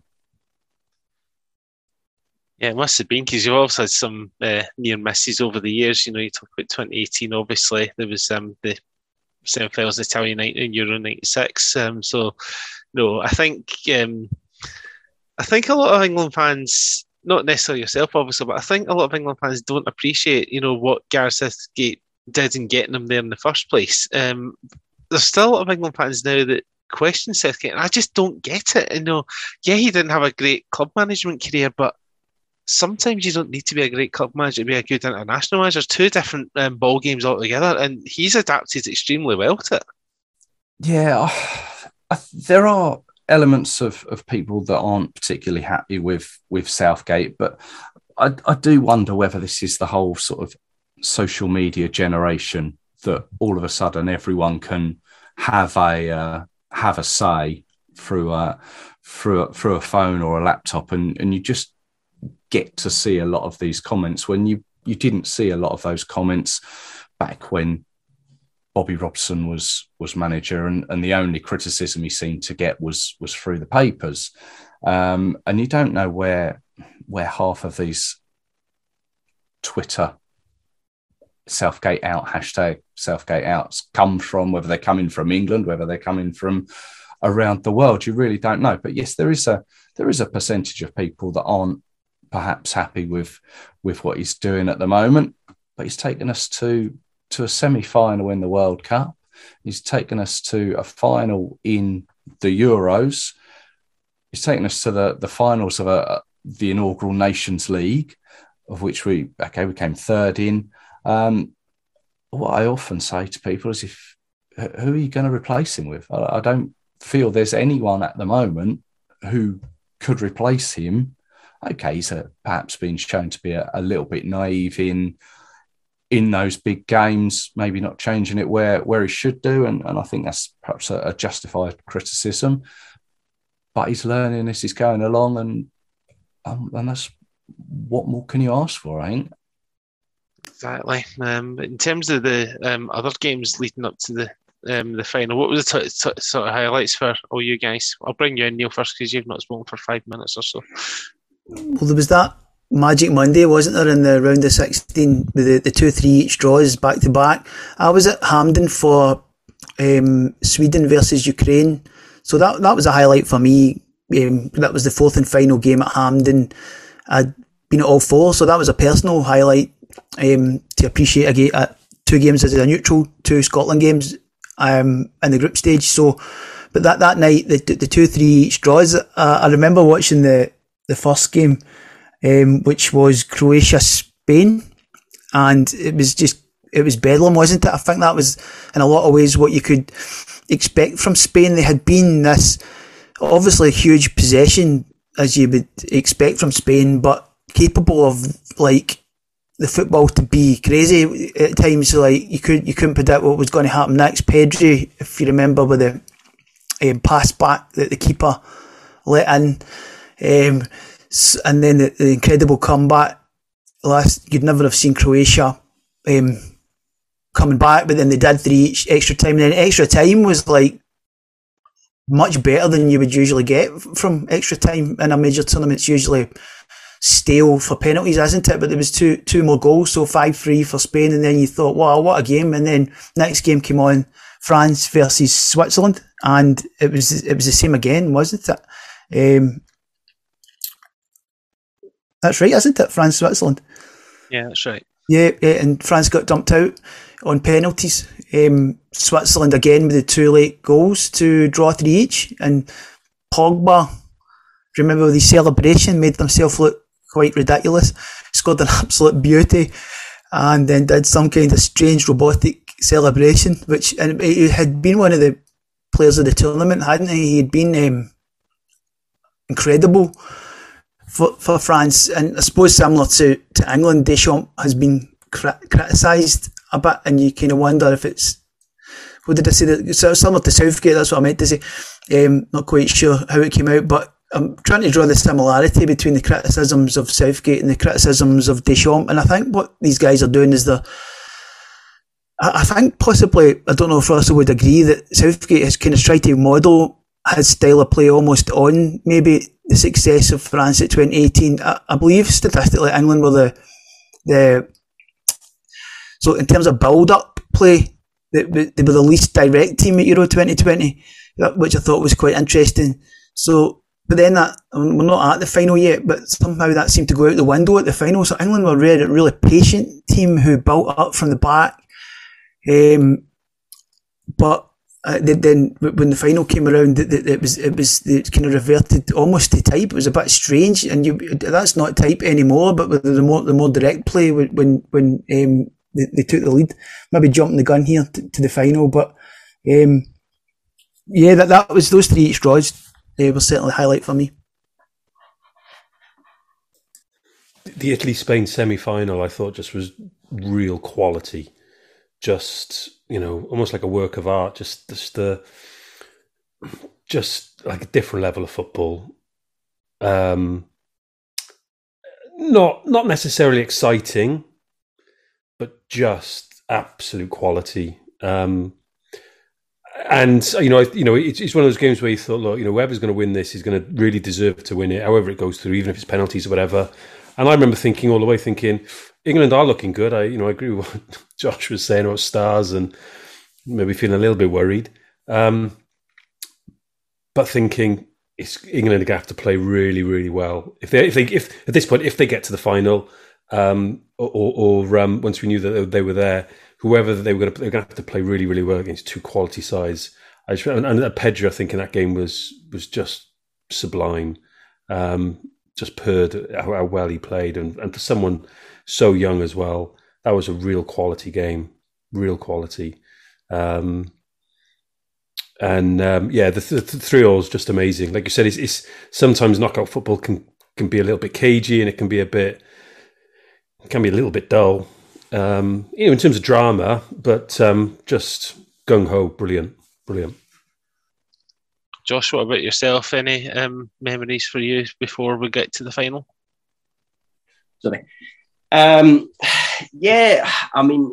lot. I think a lot of the wins been taken of ourselves with that. I mean, the Manic Monday one, that was amazing. My other one actually was that game that Russell was just talking about. And I totally agree with you. The football that was on show, and I remember watching that semi-final and thinking to myself, taking that almost, because I think at that point I can't remember what game first, but we either knew Italy first.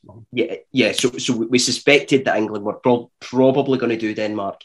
Although I did hope that Denmark would go on and win it, just because it would have been one of the great sports stories. But one little vestige of hope that I was really clinging to was watching that game and thinking, boy, these two teams are seriously good. And I've got to say, Spain, I think they are coming around again. Just looking at their team, Pedri, the boy Torres, I think they're coming back around as a force in Europe after a few years kind of in the doldrums.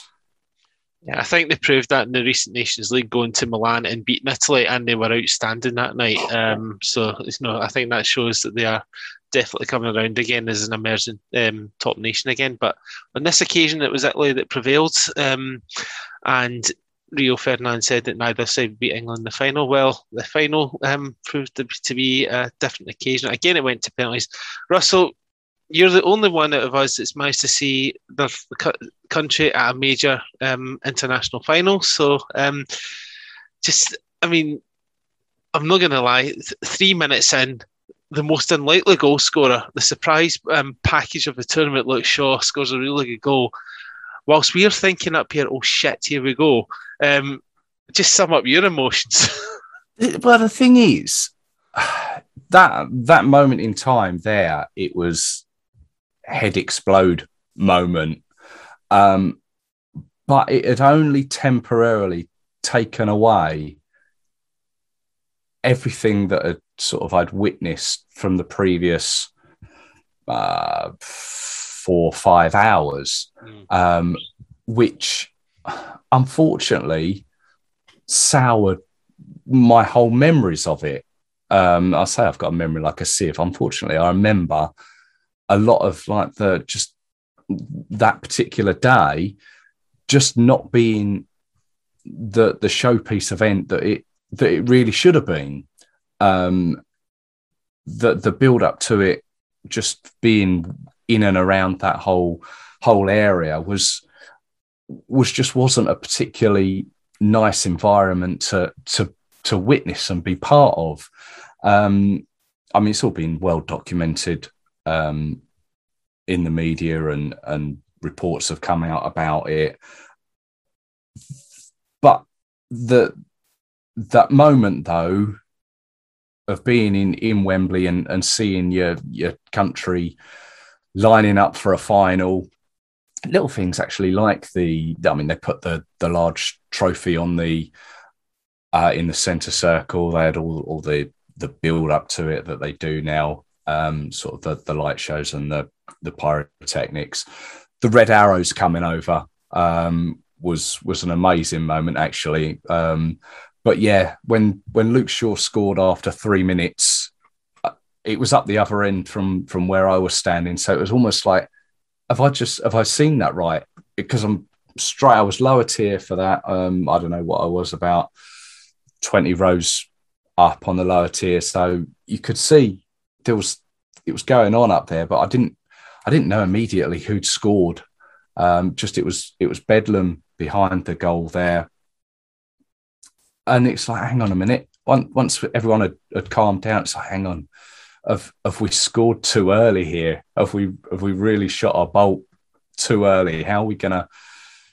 Are we either gonna try and hang on to this against Italy, or we're gonna try and go for the jugular? Unfortunately, it didn't pan out our way. There were a few incidents that, unfortunately, VAR was in use for the tournament. There were a couple of incidents that I think perhaps should have been looked at a little bit more. I think it was Chiellini. It was either Chiellini or Bonucci on Saka.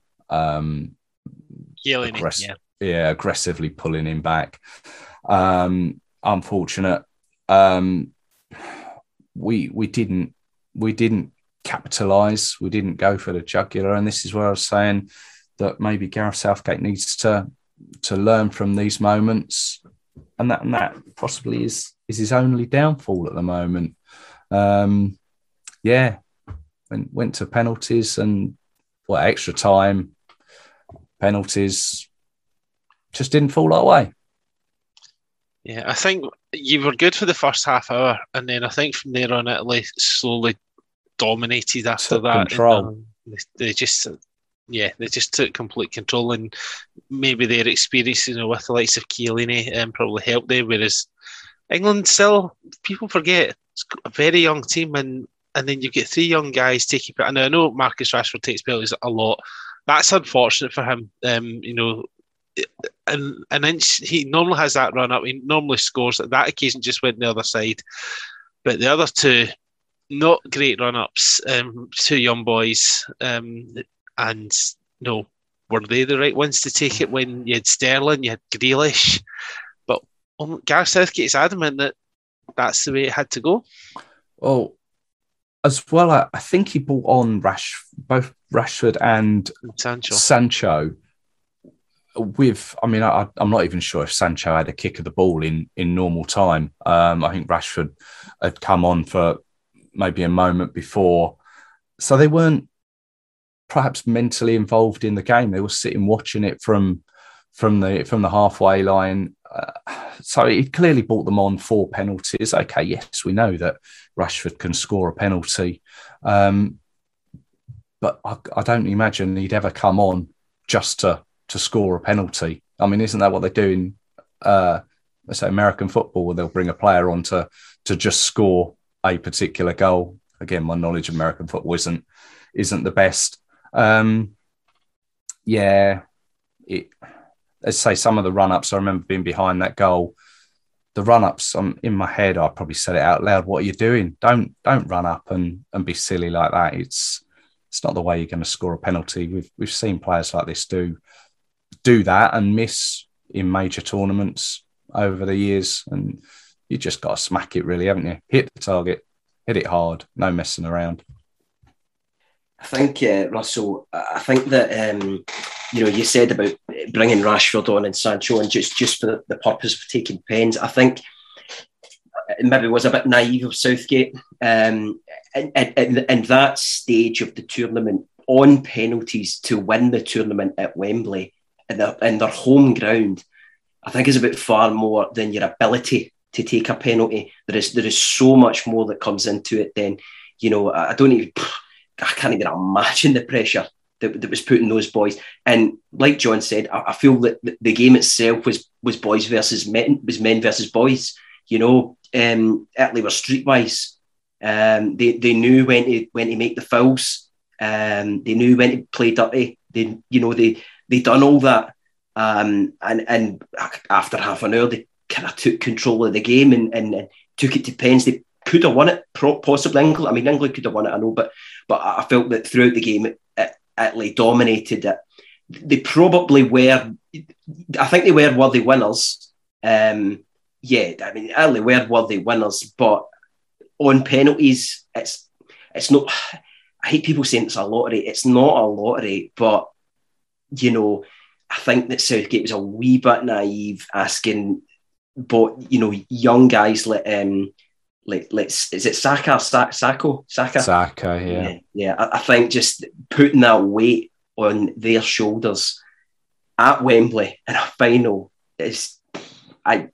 I'm not surprised that Italy had the calmness and the just to dispatch their penalties, put them away, and Donnarumma, he's such a great keeper. I'm not surprised that Italy went on to win the shootout, but obviously it's devastating for the England fans. But even more, honestly, I was devastated for those young men. Those young England players, it just, I can't even imagine how it must have felt.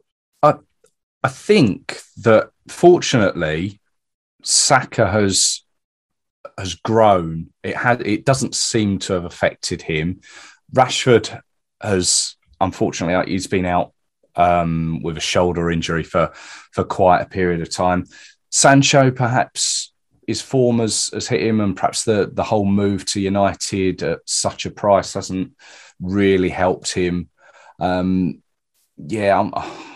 Unfortunately, they were the ones that missed and bore the brunt of it. But I'd like to think that it hasn't affected them too much long term, and especially that of Saka, it seems. I mean, they don't get to the final though, and sort of think, 10 minutes into extra time, oh, hang on a minute, penalties. Ooh, are we going to put? Who do you think then, guys? It would have been planned for. They'd have known. We don't know how the game's going to pan out, who's going to still be on the pitch and all the rest of it, but they'd have had scenarios. And I don't know, I looked at that England team going into the, irrespective of how the game pans out, and I agree with Josh's analysis of it. Italy grew into the game and got got more into control of it. I don't see big personality. I don't see big characters in that England team, certainly in the same way you did with Italy. And it's not just about age. I think a lot of people did kind of riff on the whole kind of, early mid-30s of Bonucci and Chiellini. Big personalities in that team, and you've got them in the France team, although they didn't go through on penalties. So it is more than that.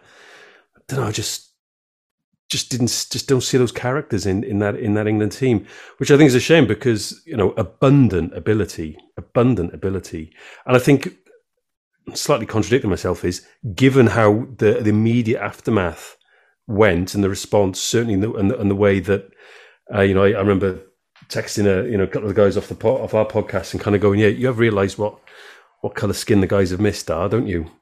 Within seconds, and could see where that was going. Sadly, they've got abundant character in that sense to have to deal with all of that, but in the there and then on the turf, didn't see England winning that penalty shootout. Just didn't, which is a shame really, because of course that's the whole riff thing about England penalty shootout, etc. Hopefully they'll continue to grow, like you said, in terms of Saka. It's encouraging that a player like that gets over it, because Southgate himself, of course, missed one, and if there is anyone who knows what it's like and can manage those players, it's him, and that's probably an asset maybe going forward. I'm just mindful that the Welsh and the Scottish guys kind of analysing penalty shootouts here, like we know what it's like. Sorry, Russell, I've got to interrupt there. We've John, what's the stat? I know, but not many. Not many. We've got none. But it might. That's not a hugely tiny kind of statistical chance of happening next March sometime. I know I shouldn't get too far ahead, but crikey, I don't know if I could deal with that. At least it'd be in Cardiff anyway, so there's that. I think it was the big criticism levelled at England on the day. It was like, because they scored early, obviously, but didn't really try to defend that lead for the whole match, and didn't really even use it to develop a counter-attack and to launch counter-attacks on Italy, and I think the same criticism had been kind of levelled at Southgate in the group stages, where he'd kind of sat on the 1-0 leads against Croatia and the Czech Republic when there was chances, with all that attacking flair. You know, that it didn't really, the chance was there. You know, it must be, I mean, I'm not trying to rub it in any way here, Russell, you know, but you know, with all that attacking flair, I'm genuinely not, you know, it's one of those ones that the penalties, I felt as if the introduction, the 120th minute subs, firstly, England were defending a corner and brought on Rashford, and it just created, and Sancho, and it created this chaos, didn't it? It created this to me as a viewer on the telly, it created this atmosphere of chaos that hadn't been there for the whole tournament. It had all been about this measured play, you know, everything was planned to a T, and it had all kind of worked out that way, you know. Maybe, I mean, the game was a draw ultimately. Italy didn't beat England, it was a draw, and I just felt as if the subs created this chaotic atmosphere. I don't know, I mean, to be there, Russell, that must have been, I mean, obviously didn't end the way you wanted it, but to be at a Euro final of your nation, amazing. Yeah, I mean, I'd say fantastic. To actually be there, and even though we lost on penalties and lost the game, it's not something that I thought I'm not going to probably see one of these or be able to be at one of these again. So I sort of bit my tongue and stuck it out and watched Italy lift the trophy, and because I thought, I'm not going to see this again. So yeah, to witness that as well was good. It was worth the missing the train home for, I guess. Yeah, it's one of those I was there moment. I was fortunate enough to be there, but next time, hopefully, I want to be there seeing us lift the trophy. You never know, you're certainly going to be in the mix, I would think. So one of the tasks I ask you guys all to do between us is to come up with a team of the tournament.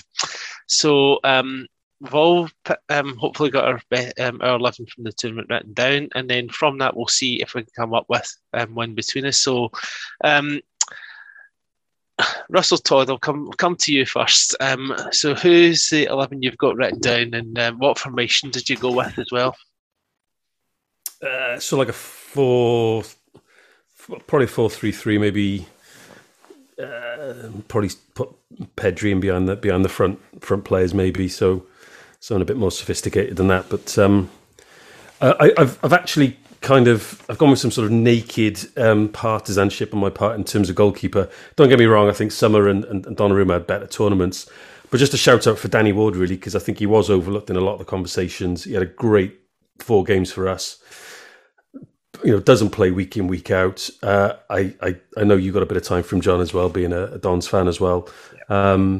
There's a really, really good keeper there. I just wish the world, or certainly the Premier League in England, had a chance to see it, which is a shame. But he was terrific. There were better goalkeepers, but like I said, just some naked partisanship on my part. He's the only Welsh player in mind, by the way. I haven't, you know, this isn't the theme. Do you want me to go through them all, or just position? Are we doing positions or what? Just name your team and then we'll... Yeah, so Ward and goal. I actually thought Bonucci... I know Chiellini got a lot of headlines. I thought Bonucci was a far better centre-back actually all the way through the tournament. Bonucci's just class. A little bit, I think, you know, as much for how he played, but just how he just dealt with that squad and managed it. Simon Kjær for Denmark. You know, he is a good player. I've seen him up close a few times against Wales. As I said, we've had a lot of games against the Danes. Quality centre-back. Terrific captain as well. And I thought Joachim Marl, I've put him on the right, although I think he played more on the left for Denmark. He was brilliant, I thought. But I think I'm right in saying he's sort of like right-footed, so he did a lot of kind of cutting in. And he caused us all sorts of problems in the round of 16. And I went for Spinazzola on the other side. He was a revelation, I thought. Someone I'm not sure I'd even heard of before the tournament. I got a massive amount of time for Calvin Phillips. I think he's a great player. I think he's going to become an even better player. I'd be interested to hear what sort of Russell thinks about him, whether maybe Rice is the preferred holding midfielder amongst England fans. I don't know of the two, but I thought Phillips was excellent. I think I'm right in saying he was on the field for all of the semi, all of the final. He's become a key player through that tournament. Got a lot of time for him. Pedri, just different class. For me, probably my player of the tournament. Someone so young to be so composed. He's just going to be a delight to watch, in years to come. And I went for Pierre. Pierre something Højbjerg. Mine's gone blank. The Dane, anyway. Again, I thought just really kind of took hold of that team, took hold of that squad. Because he had to, because Eriksen would be usually their pivot, and I just was really, really impressed with him again, seeing him up close, and again he destroyed us. Him and Marla were the two best players against us. Sterling, I thought, had a great tournament. Russell said at the start about players on his media on the back and fans on his back. I don't see that. I don't understand that whole mentality. I know it's different because England have got so many talented players. Many of them would walk. Their second string players would walk into Wales's team. They'd walk into Scotland's team. I understand that. The guy is a class act. I just don't get that. So I was pleased that he had a good tournament for him. And I went for Sheik. Sorry, to the Scots, and I thought Chiesa was excellent as well through the course of the tournament. And he played well against us as well. So I've slightly erred towards those I saw and took a lot of notice of in the games against us. There's a slight sort of bias in that regard, but there's a little bit of balance in that team as well, I think. I'm not sure. Phillips might get overrun a little bit. But that's the point. Højbjerg he was getting stuck in. He was all over the pitch. He was holding. He was tackling. And then he's popping up and he's creating chances, and he had a few assists. Just real kind of all-action performance. I'm going to go up in terms of how I can see it on the screen. So, Josh, you can go next. Yep. Okay. I'll give you a 4-4-2, but a kind of diamond of a 4 in the middle. So my team's fairly Italy heavy, and it's because I am an Italy fan. Apart from Scotland, I do have a bit of an Italian connection. So I obviously went for Gianluigi Donnarumma nets. I went for the Denmark right back. Is it Mail? I thought he was just really impressive. I'd never heard of him before the tournament. I thought he was just very impressive. Centre backs, they would actually have lumped them down as my player of the tournament, a joint award for Leonardo Bonucci and Giorgio Chiellini. Italians have this great saying, and it doesn't really translate into English. It's called la sprezzatura, and it just means it's when someone portrays an effortless sense of class and style. And there's no literal translation, and I just feel like that's what Bonucci and Chiellini do. They're just, everything they touch looks so easy and is so class. And I don't know where Italy goes after them, but so they were centre backs. Leonardo Spinazzola at left back, brilliant tournament. Very, very disappointing for him to miss out on the latter stages of the tournament. Jorginho at centre mid. Actually, Højbjerg kind of holding mid. He was class all tournament. Just all over the pitch, all energy. A surprise one for the Danes. I actually thought that the fact that obviously it was horrible what happened to Eriksen, but the fact that he was taken out of the tournament meant that some of the other midfield players for Denmark had a chance to shine, as horrible as that is, but that was the fact. Jorginho, Kevin De Bruyne, I thought was brilliant in the tournament. He scored, honestly, a fucking incredible goal. The one that was a wee bit tippy-tappy, and then he kind of hit it he rolled it into the kind of left side of the net. I can't remember who it was against, I just love him as a player. Pedri, he is going to be world class. He's world class right now, but he's going to be really, really world class. Strikers, Sterling at number 10, just kind of in behind. As Russell just said, I just think that Sterling is England's best player. He is absolutely fantastic, and he has been for since he was young. And he's 26 or 27. He's still got another 5, 6, 7, 8 years of his international career. He's a top footballer, and to keep turning out for England like he does, despite all the kind of the media stick that he gets at times, and he has done over the years, it's just incredible. And then number 9 was a tie for me between two players. I eventually went for Lukaku. I just think, I was trying to think of strikers that performed better than him. I don't think there was any that performed better than Lukaku. Also had Lewandowski, but then I actually reminded myself of Poland's results and where they finished, and I thought, no, leave him.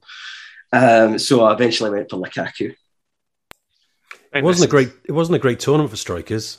No, it wasn't. Which is funny because usually, well, I don't know if Ronaldo. I suppose Ronaldo is a striker, but he did all right. But it wasn't a strikers tournament, was it? Yeah, I struggle. It says a lot, Russell, that you have Schick as your striker.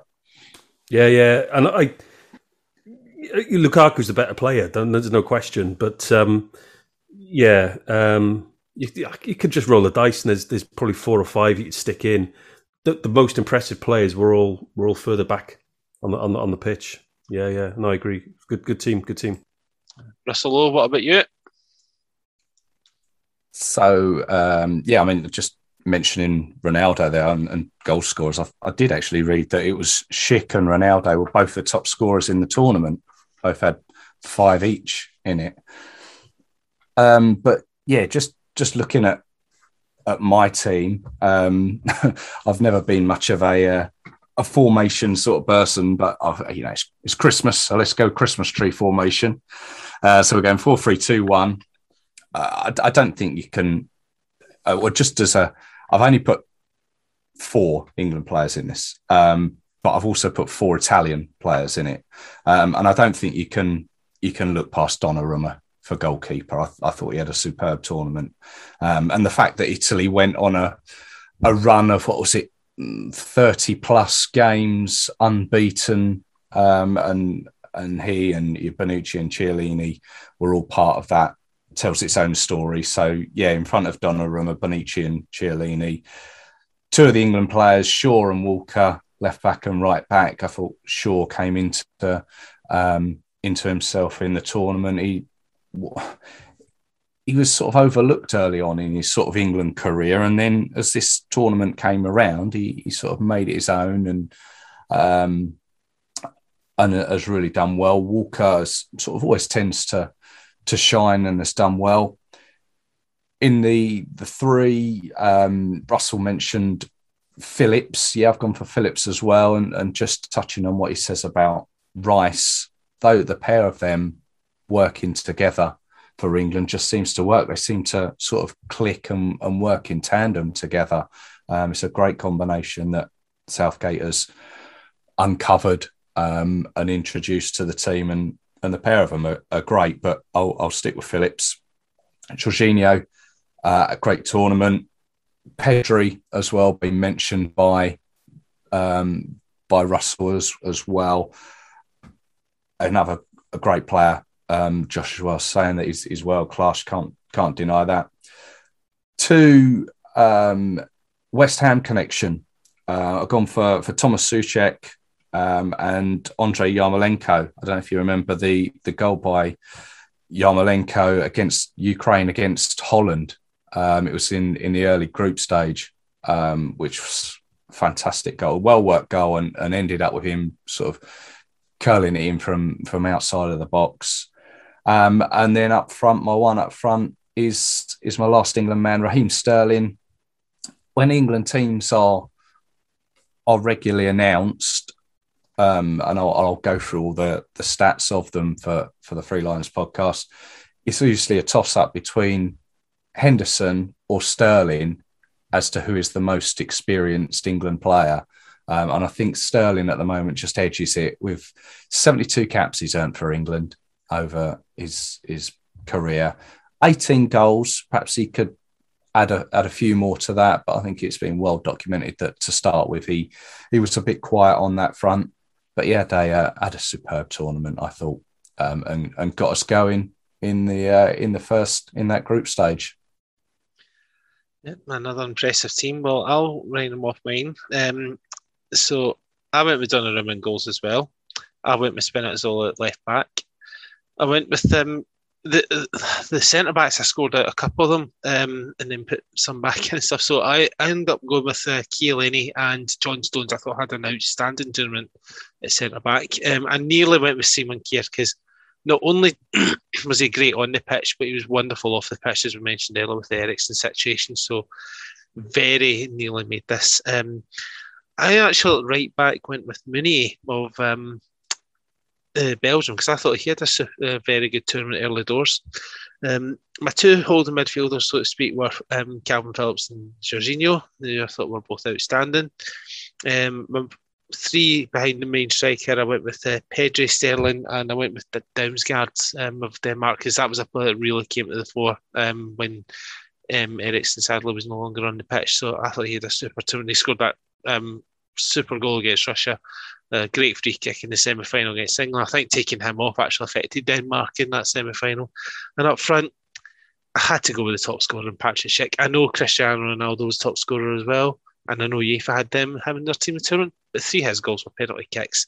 Schick scored all but one from open play, and I just thought he deserved to go in there. So on to you, Neil, for the last of the best 11s. Yep, I've got Donnarumma and goals. No surprises there. I think maybe the minor surprise was that he won the player of the tournament. I don't know if anybody was a wee bit surprised by that. I wouldn't have gone for him as player of the tournament. I've seen FIFA do that in the past, where it seems to almost be a knee-jerk reaction to what happens in the final. They award the player of the tournament. But anyway, so Donnarumma in goals. I went for a 3-5-2 formation, John. So, and that was to work in. I went for Shaw at left wing back. I wouldn't say I'm a massive Shaw fan. He's a good enough player. He just had one of those tournaments, so didn't he? He's not had a great season so far with Manchester United, but he was to score in the final. The assists against Ukraine. I mean, Germany as well. It's just such a pivotal role for England. I don't think you can separate Chiellini and Bonucci, so went for both of them. And I also went for Kyle Walker as the third centre back, just for his pace. You know, I think, as I remember right, England played him there once against Germany. That was the only time Southgate moved from the back four, I think, to a back five, and that was to kind of cope with Germany or match them up in the same formation. So Walker, I just thought all tournament. I mean, nobody could get past him. His pace was incredible. And yeah, what a tournament he had. Soufal, I went for right wing back. I think he's quite overlooked. I thought he was the best right back. I think maybe.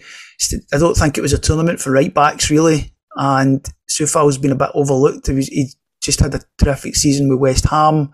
He's continued that form. I think he's still a bit overlooked, isn't he? He doesn't seem to do much wrong. And for a tournament where there wasn't, I don't think, an outstanding right back, I think probably that's why I went for him. And I saw him twice. Saw Czech Republic twice. So as Russell was saying, that had a bearing a wee bit. Verratti and Jorginho. Nobody said Verratti, which I'm quite surprised at. Verratti was, for me, after the final, he was my player of the tournament, Verratti. But it was Jorginho who got all the headlines for Ballon d'Or, which I found quite, because he won the Champions League as well.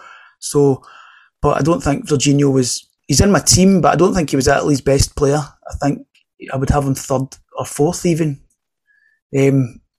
But Pedri, I think we've all gone for him. Sterling, I think we've all gone for him. That's been explained. And Schick, I couldn't not go for him after the goal at Hampden, albeit a crushing blow. So that's my team. Excellent. Well, I'm jotting down. This is actually almost working out easier than expected because most of the names are already written down for this team. So we've all went for Donnarumma. Well, all but one went for Donnarumma in goal. Most of us had Chiellini and Bonucci at centre back, so that's been taken. Spinazzola left back. Phillips, Jorginho, Pedri in the midfield.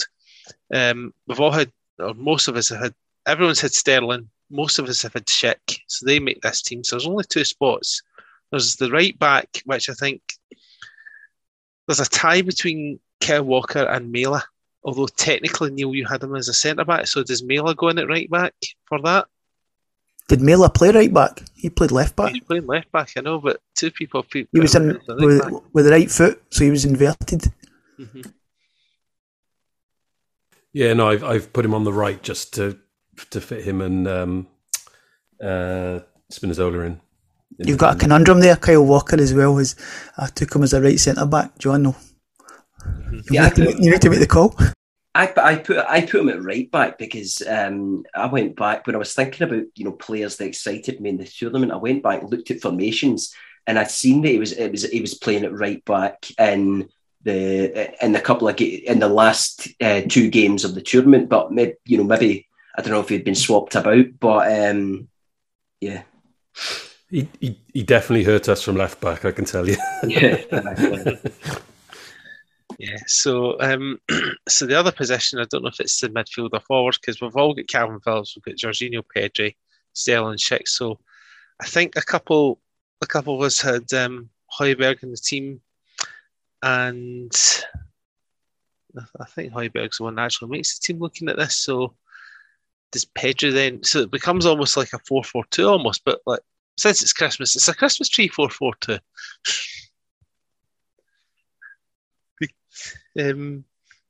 Yes, Højbjerg would be the holding player, or Phillips would be the holding player. Højbjerg and Jorginho in front of them, Pedri in front of be the tip of the diamond almost, and Sterling, Schick up front. He's in agreement. Yep, it's a good team. Yeah, that's okay. So I'd fancy them in a penalty shootout as well. Yeah, definitely. So just to cap, the SFF podcast team of Euro 2020, delayed Euro 2020, so we should say, Donnarumma, Mela, Chiellini, Bonucci, Spinazzola, Phillips, Højbjerg, Jorginho, Pedri, Sterling and Schick. So that's our team. And just before we wrap up, and thanks for your company the last 2 hours, guys. Russell, Todd, I believe that you want to promote something on behalf of our friends. We like to promote on here, so on you go, floor's yours. Wasn't sure if you're going to give us any shout outs, but a friend of mine, Tim Hartley's a long time Wales fan, Cardiff City season ticket holder. He's got a book out called The World at Your Feet, In Search of the Soul of Football, and it's travelling all over the world as he's done. It's the World Cup in 2014, it's the Africa Cup of Nations.